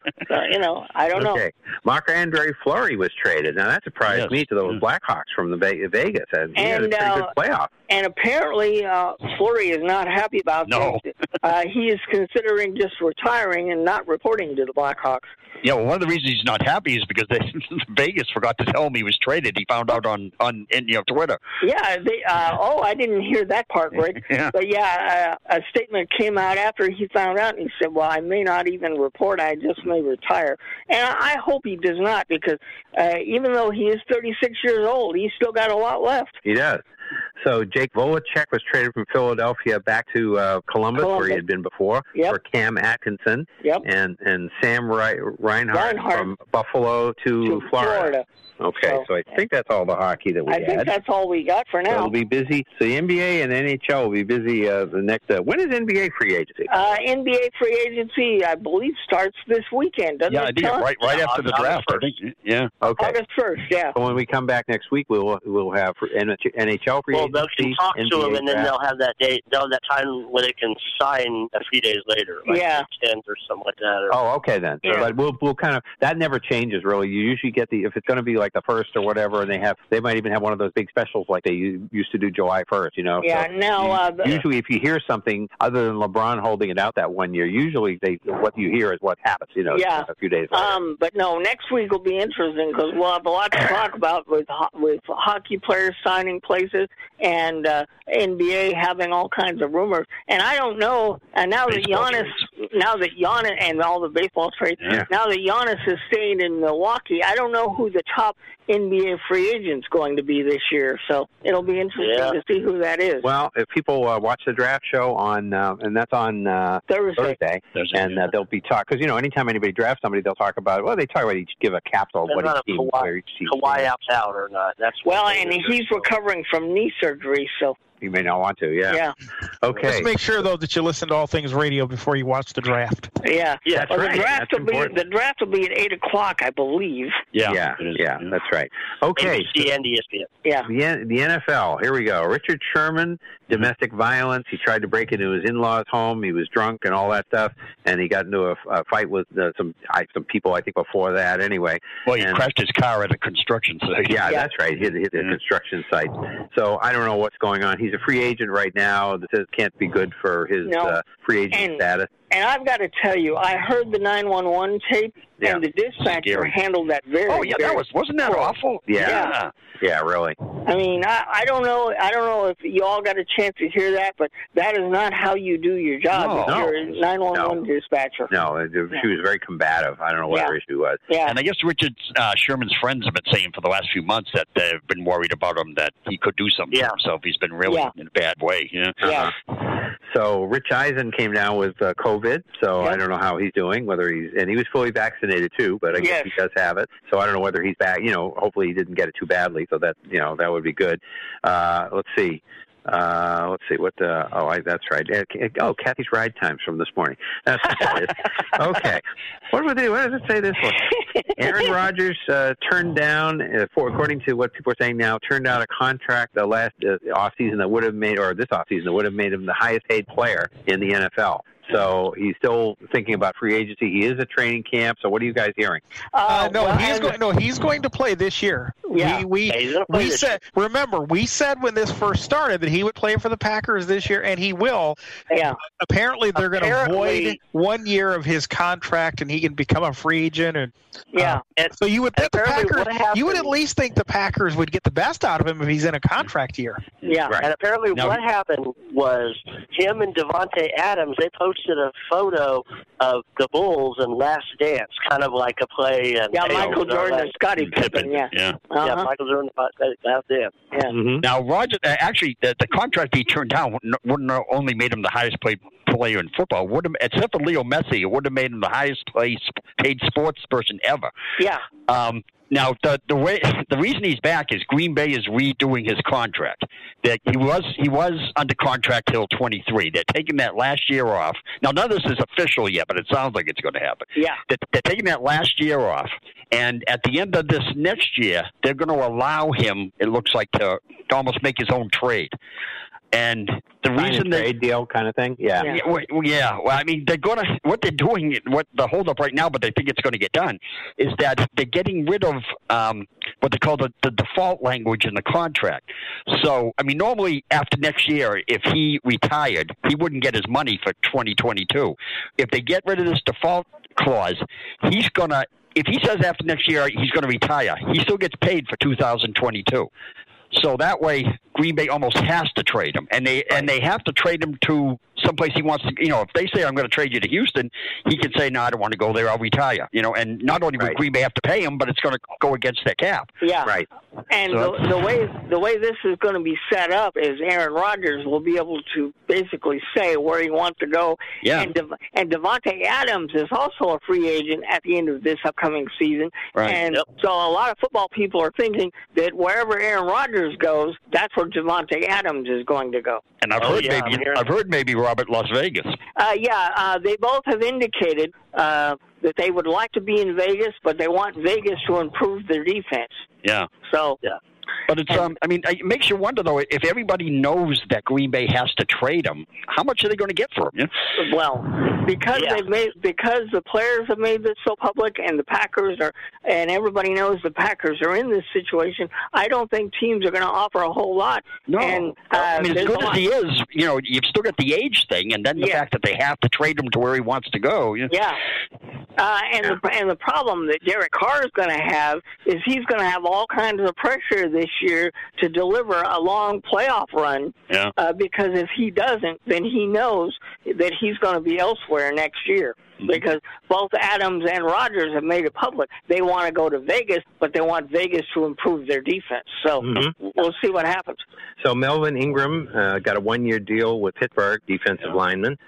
He had been with the Chargers before. Now, Rick, I was surprised by this because Melvin Ingram is a very good pass rusher. Was he hurt last year? He was hurt last year, yeah. Okay, is that why he only got a one-year deal? I guess, yeah, it must be. Yeah. Because he's a very that's a steal. If you're a Steelers fan, no pun intended, but that's a steal because normally this guy would get like a five-year deal from somebody. Right. I don't know what's going on over there, Rick, but it's getting very windy here and kind of dark. I can't tell because we have the windows shut and the air conditioning. Yeah. Okay. Well, I got it shut, but I can hear it. Yeah. Anyway, we'll see if anything crazy happens. I haven't heard any thunder yet, but it's just getting windy. Okay. Okay. So the NFL has a mandate if unvaccinated players cause a postponement and they won't reschedule the games, and there'll be a forfeit, and both teams will absorb the financial losses also, and the teams won't be paid for the game, either team. So boy, what they're trying to do is put a lot of pressure on people to get vaccinated because if you're that's not the other team though. No, but now Rick, they want them to put pressure on. So let's say you're the Patriots, you have a bunch of vaccinated players. You've got a game coming up against the Jets, and you have friends on the Jets, and you say, hey guys, you guys need to pick up on the vaccinations. We don't want to lose our money here. I think Chris, you said something a little wrong. I'm not positive, but I think they are still going to try to reschedule the game if they can. But if it can't be rescheduled, they can do one. And they're not going to add an extra week at the end of the year. That's true. You're right. If it can be done on an off day, they will, but they're not going to do these Tuesday night. And they're not going to go out of there. Well, they might even do that if it works, if it's fair competition-wise. I just think there's some games with depending on when you have your bye week that you just can't reschedule. Right. Especially if it's late in the season and everybody's had their buys and stuff. Right. Yeah. But anyway, okay. So these are outbreaks that result from unvaccinated players. Now, I assume if you have a situation like the Yankees had this week, that wouldn't have come into play. Yeah. Because, you had vaccinated players that were, So right now, 70, with the statistics I got the other day, 70% have had at least one shot, which is amazing. I didn't know it was that high. 14 teams with 85% or more, and all 32 with at least 50%.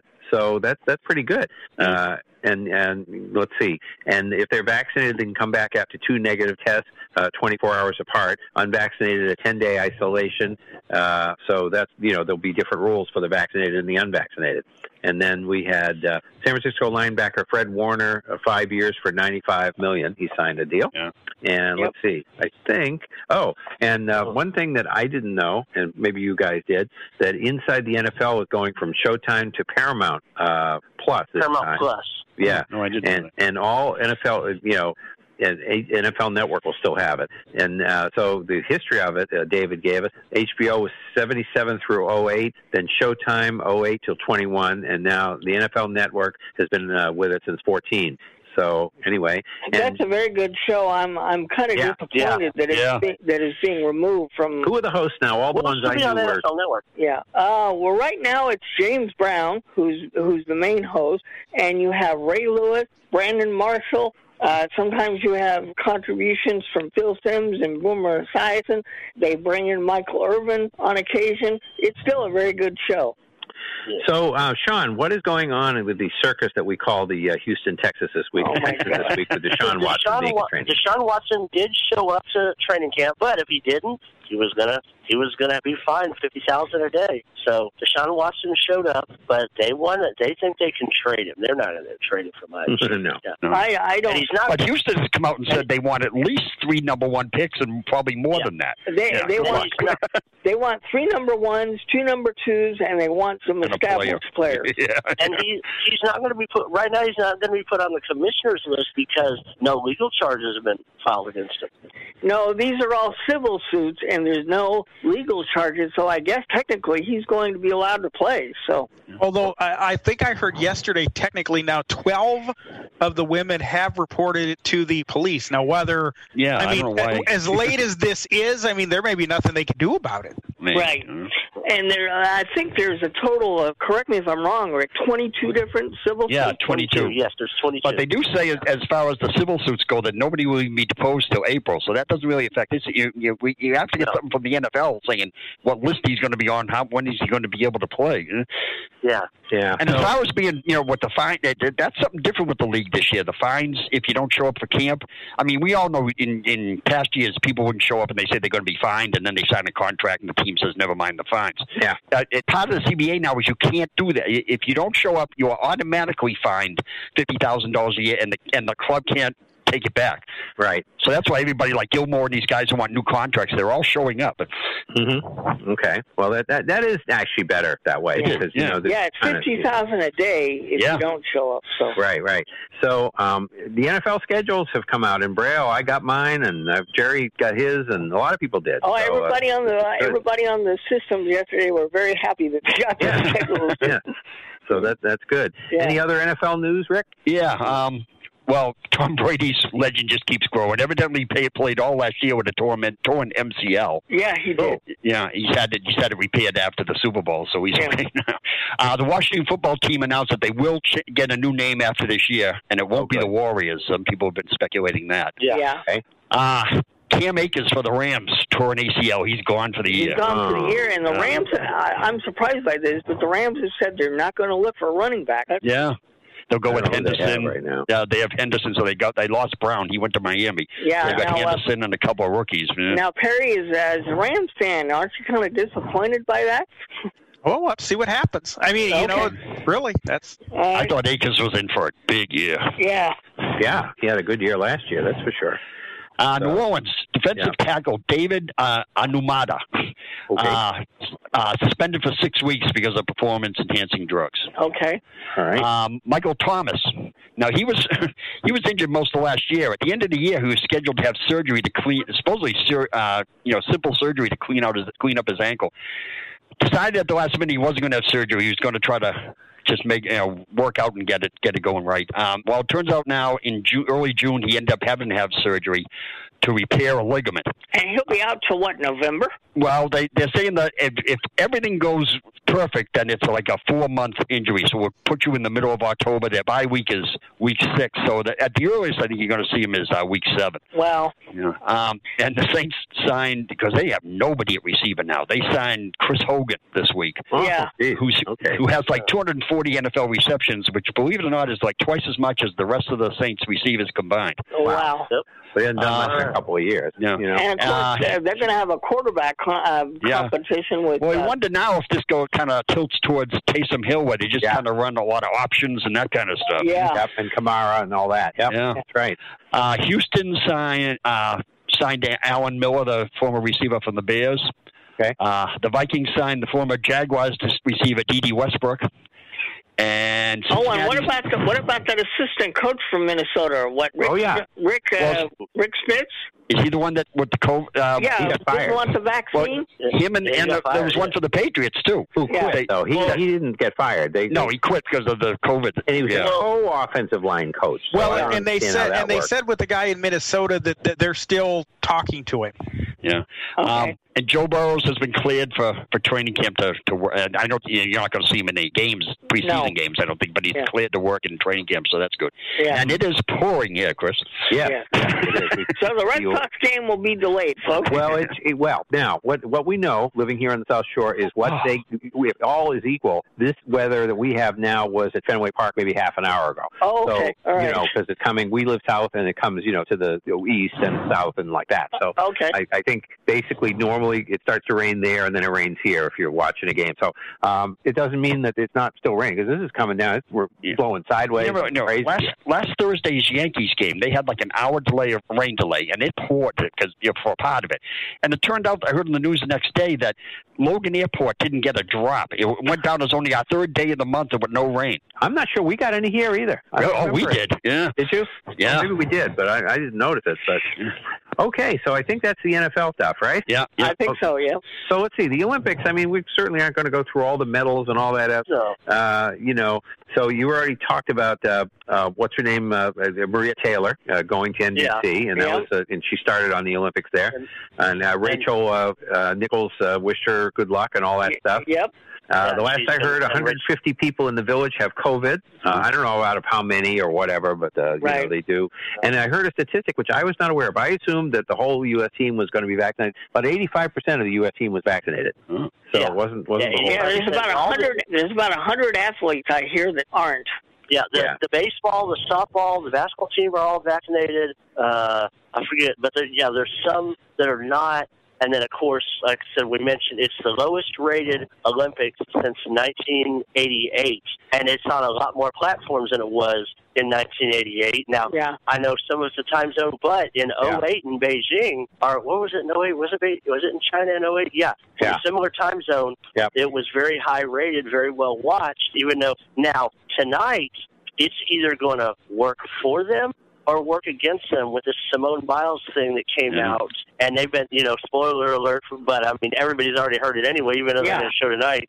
She withdrew because she didn't she was on the final team, but originally they said it was medical, but then they're saying it was it's something mental. Yes. Yes, mental and she even said yesterday that she was stressed out by a lot of this stuff. That was on the news even before she may come back for the individuals, but we don't know. That's what the other room, who's in this room, is actually telling me. Yeah. The other room is telling me. But remember, I mean, she's 24. She's the best gymnast ever. 24 is old for a gymnast. Yes. That's old for, and I mean, they have a vault. There's something named after her because of how good she is, and she's had a lot of, and she put a lot of pressure on herself, going, I have to do this, and then also you look at it, and this has not been brought up, but since the last Olympics and everything, remember the whole Larry Nassar thing came out after the last Olympics. And she was one of the victims. Yeah, she was one of the victims, not one of the major, but she did testify.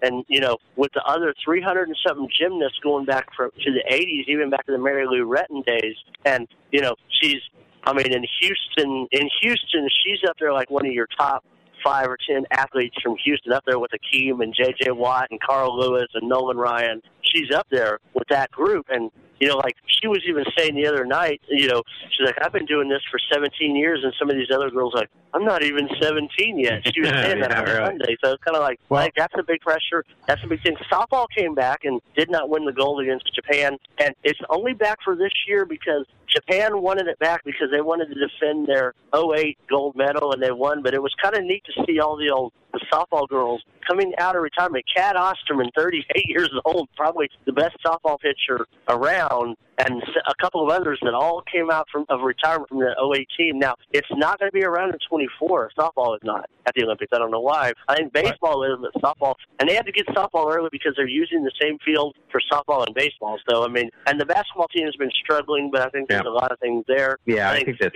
lack of time off and everything else. Yeah, and you know, the teams that have beat them, France and Australia in the exhibition, those two teams internationally, France has Rudy Gobert on their team, and you know, it's kind of, you know, the world is catching up to the United States. Or to call him Mr. COVID. Yeah, he's always involved in the COVID stories. That's right.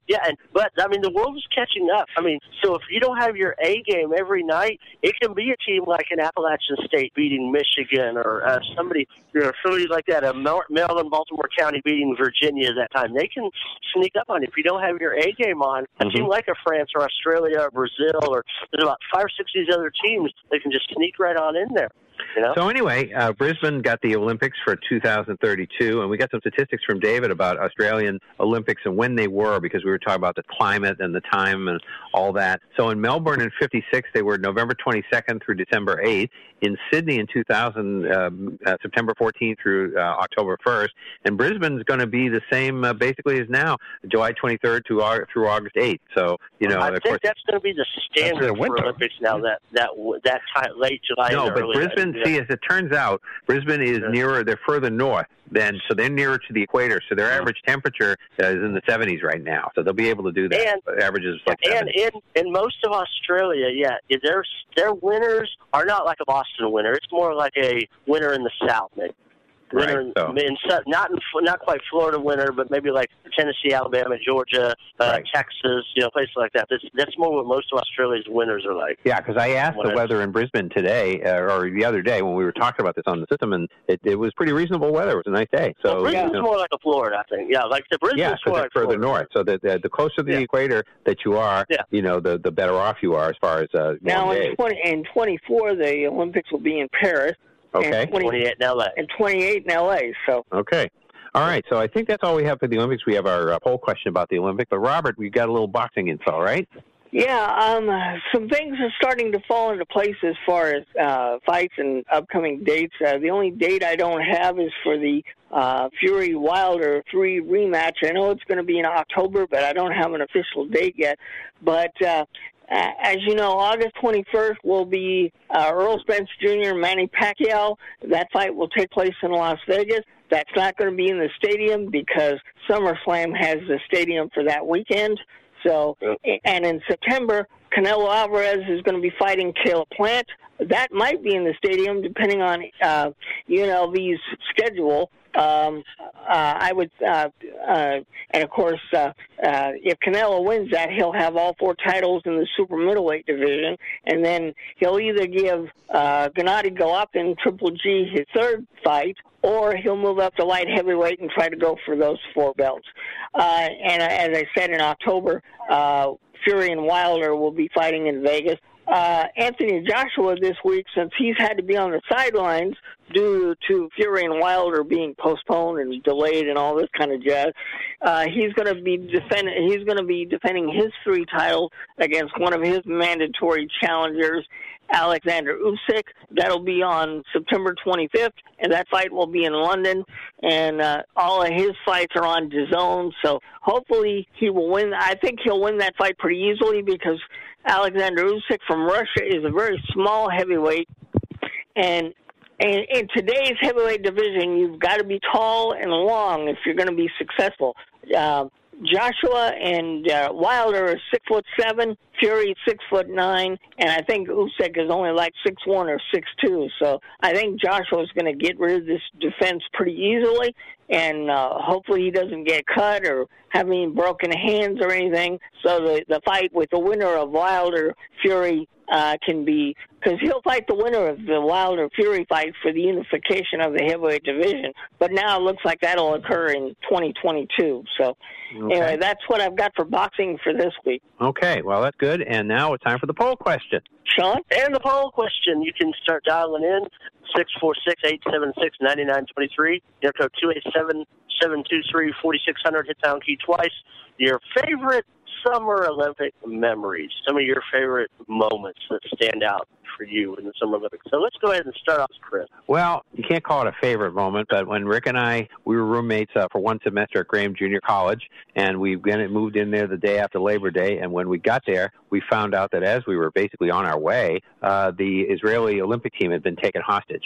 And we got there, and of course we watched that, and it was on all the networks, but it was on ABC. Now, I think that at this point, whoever their anchor was, Peter Jennings, whoever it may have been, didn't go there. Now, I'm this year, obviously, with the travel restrictions, they probably didn't. But I think now, no matter where the Olympics are, that in 2000, especially the Summer Olympics, 2024, they'll be in wherever, Paris or wherever. I think that's what they do. But this put it all on a great reporter, and we always knew he was a great reporter. I mean, he could do anything. But Jim McKay just handled it just as well as anybody could. He got the information. He got it done. You had Howard, who could certainly throw in reasonable comments, especially being a Jewish man from this country, and as articulate and smart as Howard was. Give him, he said a lot of crazy things, did a lot of crazy things, but he knew, his issues. He knew the issues of the Middle East. He knew the things that needed to be said. So between him and Jim McKay, and of course, one of the things that you see, one of the worst Olympic moments,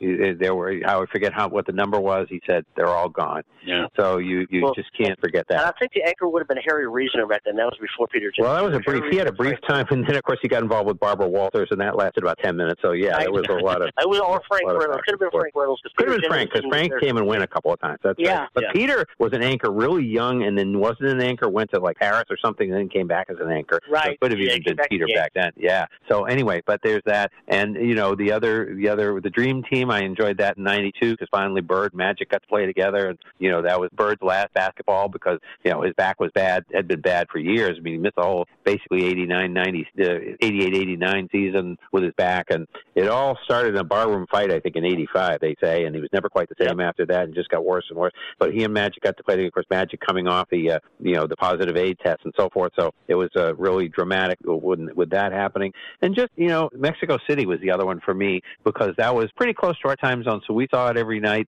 And John Carlos and John Smith and all the protests, and 1968, that was the year Tommy Smith, wasn't it? Tommy Smith, yes, yeah. And John Carlos, and the protests, of course, and that was coming off. The assassinations of Bobby Kennedy and Martin Luther King, and the election was coming along with the three-way fight between Humphrey and Wallace and Nixon, and it was just such a turbulent time. And, that was right in the middle of it in September of '68. And, so that was those are the three memories I think that I have. And, of course, before my time, and I've heard recordings of it, the Ted Using call of the race where, right, and, the all-black relay team beat the German team, and, that was right in front of Hitler in 1936. And I've heard the stories. I heard the stories about that all. Marty Glickman talked about they would not let him go to Ott because he was Jewish. Right. Yeah, he was there, but he couldn't race. He couldn't race, and that would be too much in Hitler's face. And the wonderful Avery Brundage, who was an anti-Semite, said, you can't race. So they let the black guys do it, and they won, of course, Jesse Owens. But so those are the memories that and the history of the Olympics that I remember. So now, Chris, who is your guest for the ABC anchor? I can tell you who it is. Who is your guest? Okay, I said Peter Jennings. That is incorrect. Okay, who is it? Howard K. Smith. Howard K. Smith. Good old Howard K. Smith. Longtime CBS guy, and then went to, but he was not in Munich, so it was up to Jim McKay and his crew to take care of it, and they did a good job. Yep. Okay. Rick. Wow. Rick. Yeah, this will be very short because I am not an Olympics person. I've not watched a minute of it this year, and I probably won't. Memories, the only real sports Olympic memory I have is, like Chris said, the Dream Team. I was really looking forward to that, watching Bird play with not only Magic, but Jordan. Yeah. Even that was a little disappointing because Bird his back just wasn't, he didn't play as much as he could have, and his back was already bothering him. Yeah. The other two memories are not good memories, and one of them was Chris was talking about Munich, and the other one is the bombing in Atlanta. Yes. Yeah. We were talking about that the other night. We talked about that the other day. So, I mean, the news stories get my attention, but I'm just not an Olympics person. Perry? And I think the Dream Team would be one. And like Rick, I don't do a lot with the Olympics, but the Dream Team certainly was one. the bombing in Atlanta would be another. Now, of course, I was too young for Munich, but I was just born. I was barely born when Munich. I was, and I'm not much older than Sean. So Sean and I we're probably the young guys in the group, but those would be mine. Bill? Oh, wait a minute. No Iowa gymnast? There's got to be an Iowa gymnast. Well, there is an Iowa gymnast. Yes, there is. Sean Johnson is her name. Okay. She is from West Des Moines, and I don't know if she's doing it this year, but in the last Olympics, she was the analyst for NBC on the Olympics. I think she is doing it this year. I think she is I think she is the female for the women's gymnastics. Anyway, and her name now, of course, is Sean Johnson East. Don't be confused with West, but East. Yeah. Bill. It still has to go back to 72 for all the reasons Chris said. And I remember Jim McKay doing all of that. I remember watching that I was in junior college then too. And at Vincennes University. But I also remember the basketball game in 72 with the United States and Russia. I don't know how many times they kept rolling that clock and if that wasn't full, try not to be a homer, but gee. Doug Collins still talks about that. Yeah, it was ridiculous. That probably has to be one of the worst. I kind of remember 76 for some reason in Montreal a little bit. And, of course, 1980. And no, we didn't go. We didn't go in 80. That's right. We didn't go in 80. Okay. But it was in Los Angeles in 84. That's maybe what you're thinking of. Yeah, the Russians didn't come here. The Russians didn't come here. Well, what was the year that we beat Russia? Well, that was 80, but that was the Winter Olympics. You're thinking of the hockey. Yeah. I think that would be one for all of us. Right. That'd be one. We'd already, we talked about that a lot when the anniversary came around. That's right. I do remember 92, but definitely 72 because, we were stringing wires up just to get the cable and all the good times that went through that and all those guys in the dorm, drinking beer and first time away from home. And except for the blind school, of course. But, that was just first time you could drink beer away from home that, get away with it.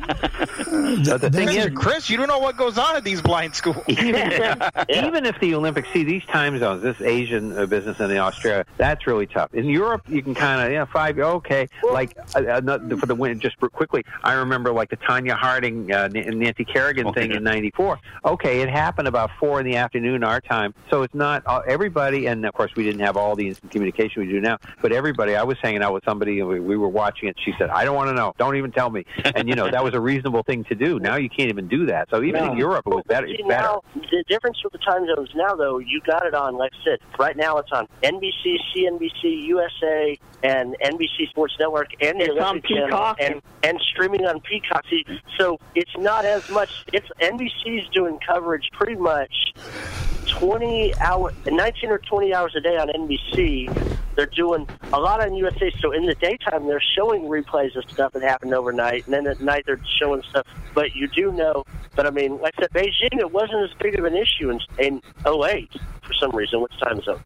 Well, I think, too, they didn't have as many streams, and also people have just even more pervasive, the iPhones and everything else. That was just getting going. They find out the result, and it's like, oh, if it's good, I'll go watch it. If not, yeah. Robert, I can remember for that hockey, I know I mentioned it, but we always have to mention it. Yeah, I just remember Jim McKay saying, you're going to want to watch the third period of this hockey game. Yes, I do remember that, yes. Robert? Mine, I've got to go, to both the 76 and 84 boxing teams. Those have been the two best boxing teams the United States has ever produced because of all the world champions that came out of those. You had Sugar Ray Leonard in 76, and just about everybody on that team eventually became a world champion in their weight class. The same thing in 84. Evander Holyfield was on the 84 team. Those would be two. Also in '76 for gymnastics, you had Nadia Comaneci. Yeah, and that's where right after that. And that's where the Young and the Restless theme comes from. That's right. They still use that today. Yep. Of course, '92 you have the Dream Team. I think that's on everybody's list.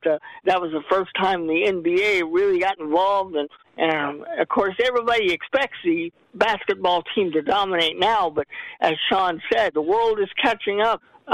That's why in hockey in winter we don't dominate the winter because there's other countries. The whole NHL is split. Yeah. We've got Russians, Canadians, and Americans in the NHL. So, of course, the hockey teams are all going to be good. Swedish, too. Yeah. Yep. Oh, that reminds me, speaking of the NHL, one other note to throw in here.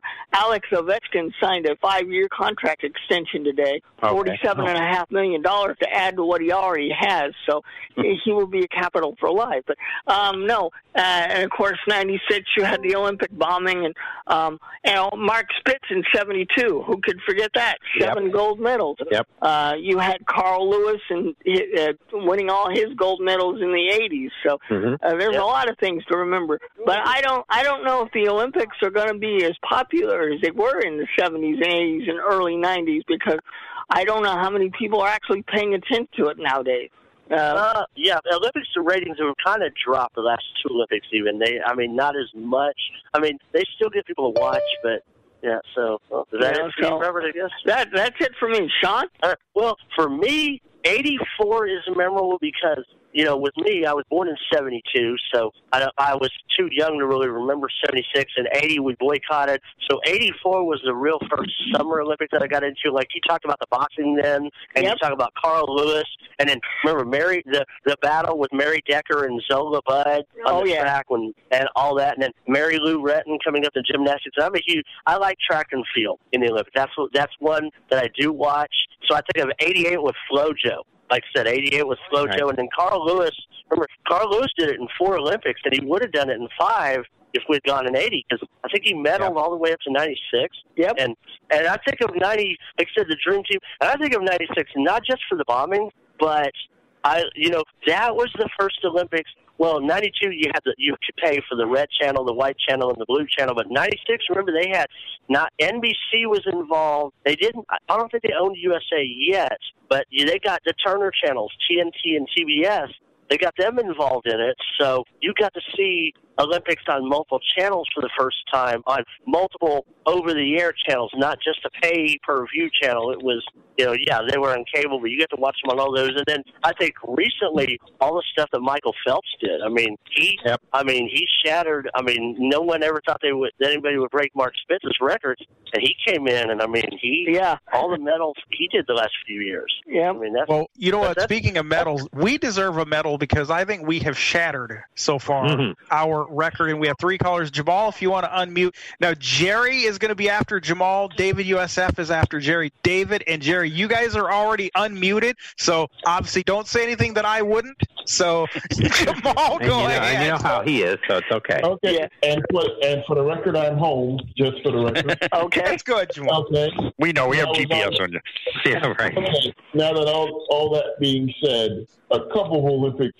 Now, I'm like Rick, and since I'm not a big Olympic fan, per se, but in 88, Florence Griffith Joyner dominating, and, of course, my sister was in track and field, so I heard her talk about FloJo, so I listened to what was going on. And then, was it 88 or 92 we had Ben Johnson, who dominated? That was 88, the Ben Johnson thing. That was 88. He qualified him for performance-enhancing drugs and all this.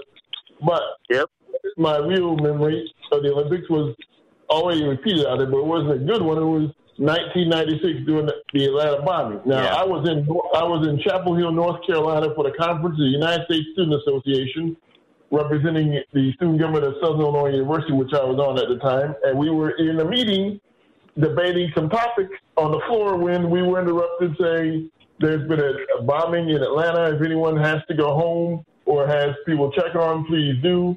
It was a bit unnerving in the room, and the room just went quiet. And I don't know if anyone had to go home or not from that conference, because I don't recall any people who had Georgia ties. But it was a bit unnerving, that, to be honest with you. But those are Olympic memories. Now, as for the Dream Team in '92, yeah, I checked that out somewhat, but I knew that the Americans were going to just destroy everybody. And now, as y'all are saying, the world is catching up, and I think within about another 8 years, one of these other teams will be trying to knock the U.S. out of gold medal contention. Well, they may not win it this year. It may happen this year. It may happen this year. You know what, though, Jamal? Speaking of track and field, I ran track and field when I was in high school. But, boy, if you look at me now, you'd never know that I ran track in those days. Jerry, come on in and go ahead. You're already unmuted, Jerry. Okay. Yeah, I have some great Olympic memories, too. Yeah, Flojo was great in her time. And you know, like, in '92, I was excited because I didn't have to pay for the red, white, and blue channels because I could hear them on the box. I could hear the audio. Oh, yeah. They used to get that. Yeah, I could too. And I think Chick Hearn did the basketball. Okay. You're right about that. He did. Wow. He was great. I mean, it was like listening on the radio. That's what he did. Yeah, that's what he did. And I loved '76. It was Montreal and Howard Cosell. Every time Sugar Ray Leonard would win the fight, Sugar Ray Leonard. Yeah.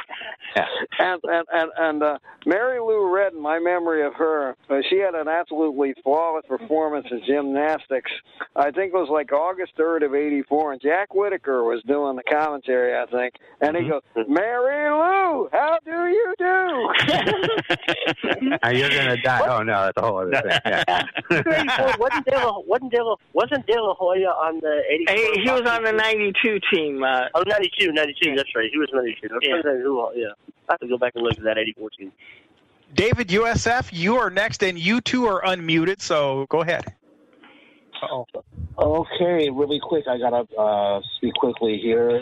The Tyson Fury, Deontay Wilder third fight will be on Saturday night, October 9th at T-Mobile Arena. Thank you.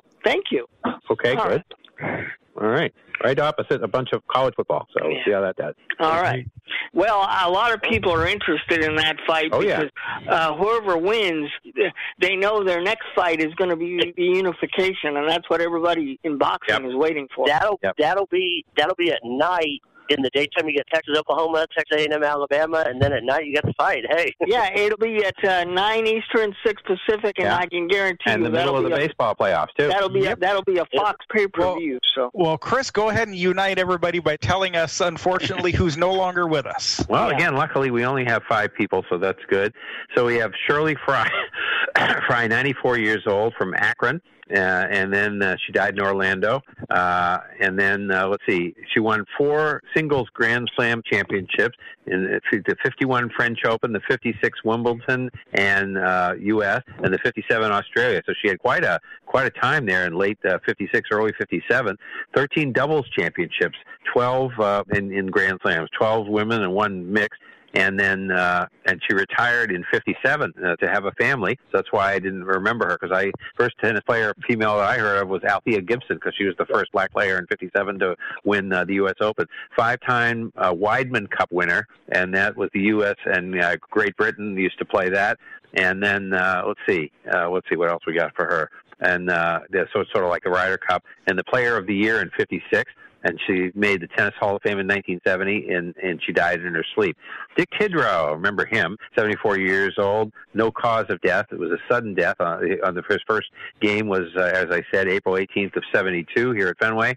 Last was May 7th of 84. Pitched for Cleveland from 72 through 74. Yankees 74 through 79. The Cubs in 79 through 82. The White Sox 83 and 11 for the Mets in 84.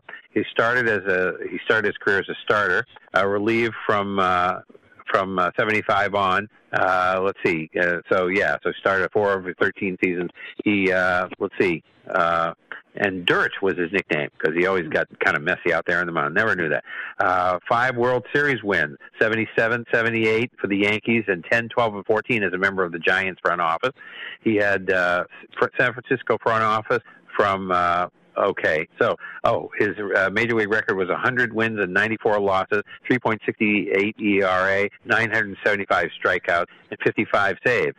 One of 37 pitchers would to have 100 wins and 50 or more saves. So that's we know the top. Probably Eckersley's about the top in that kind of category, I would think.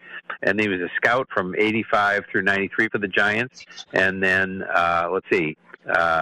special assistant to the GM in 96, director of player personnel in 97, then senior advisor to the GM. He was from San Francisco, and a Marine from 68 through 71. So I don't know if he wins the prize for being the most famous guy we're doing this week. He might be. Dennis Murphy. Again, I had not heard of this guy. 94 years old. He helped found the ABA, which of course existed from 67 through 76, and he co-founded it. And the WHA too, 72 through 79, and the World Team Tennis. And roller hockey. I didn't even know there was a roller hockey league. And then that was 92 through 99, and he died of congestive heart failure. Then we have Greg Knapp, 58 years old, quarterback at Sacramento State, one of their career leaders. And then he was undrafted in 86, but he went to training camps. This is amazing. Went to training camps with Kansas City, the Raiders, and San Francisco from 86 through 94. Now, can you imagine bringing a quarterback in? He was just already at that point must have been known as a good person to put your young quarterbacks with to show them the ropes. Yeah. But anyway, he went to all those training camps.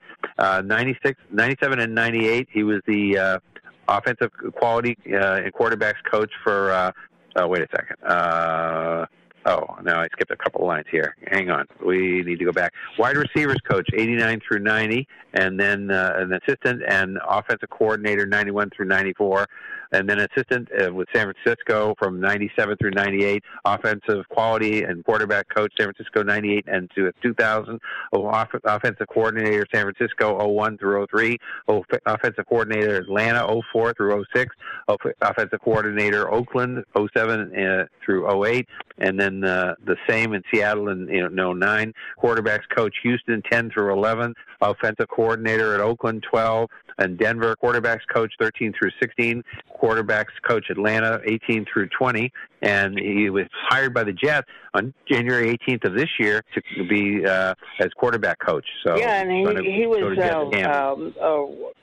supposed to be in charge of developing Zach Wilson. So who hasn't showed up for camp yet, by the way. One of the first round picks of that. Yeah. Oh, here we go, Jets. So he was hit by a car riding a bicycle in San Ramon, California on July 17th. Yeah, by an unlicensed driver. Oh, okay. And he died on the 22nd of July. Yeah. And no drugs or alcohol on his part, at least. Nope. And he had a wife and 3 daughters. And he won the Super Bowl 50 with Denver as their quarterbacks coach. Yep.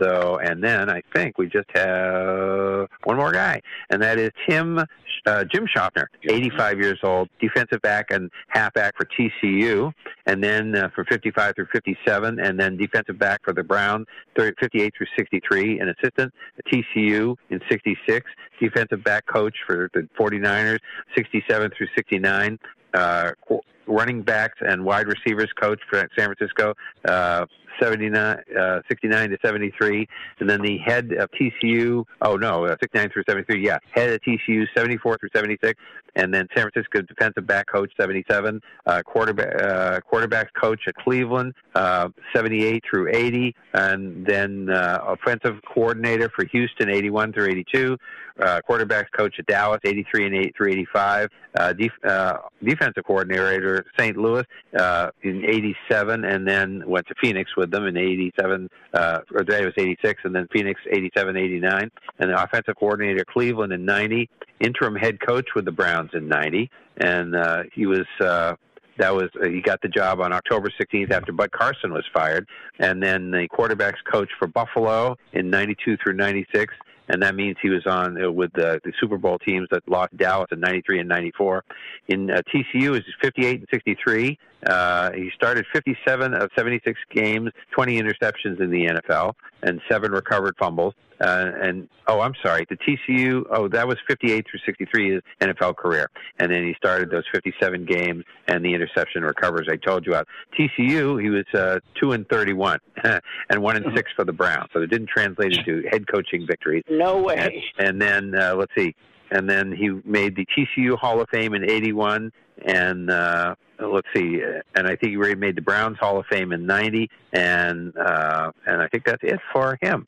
I don't think I have a cause of death for him. Sean, we'll turn it over to you in 5 seconds, but Trey Turner of the Nationals has tested positive for COVID. He was removed from the Nationals-Phillies game in the first inning. Sean. Trey Turner. Now, wait a minute. Isn't he the guy that had the COVID last year with the Dodgers? Or am I thinking of somebody else? You're thinking of Chris Turner. Justin Turner. Justin Turner. Okay. Right. Yeah. Okay. This is Trey Turner. Go ahead, Trey John. Turner. Okay. All right. Well, we didn't quite make 3 hours, but almost 2.5. Hey. So if you missed any part or fell asleep and you want to come back and catch any of it again, remember, you can download the podcast by going to legendoldies.com. You can type in Sports Lounge Live, 3 words in your podcatcher, or tell your smart device, play Sports Lounge Live from Apple Podcasts, or go to 773-572-3006, option number 9, and check it out. Come back next week for our 3rd anniversary special. Yes, it's our season premiere, I guess is what you can call it. Everybody else is a season premiere. Can't wait. Season 4. Season 4 premiere, season 4, season premiere, yeah. This was our season finale for season 3, yeah. That's correct, yeah. We didn't leave them So with a anyway, cliffhanger. we'll see you next week, folks. All right.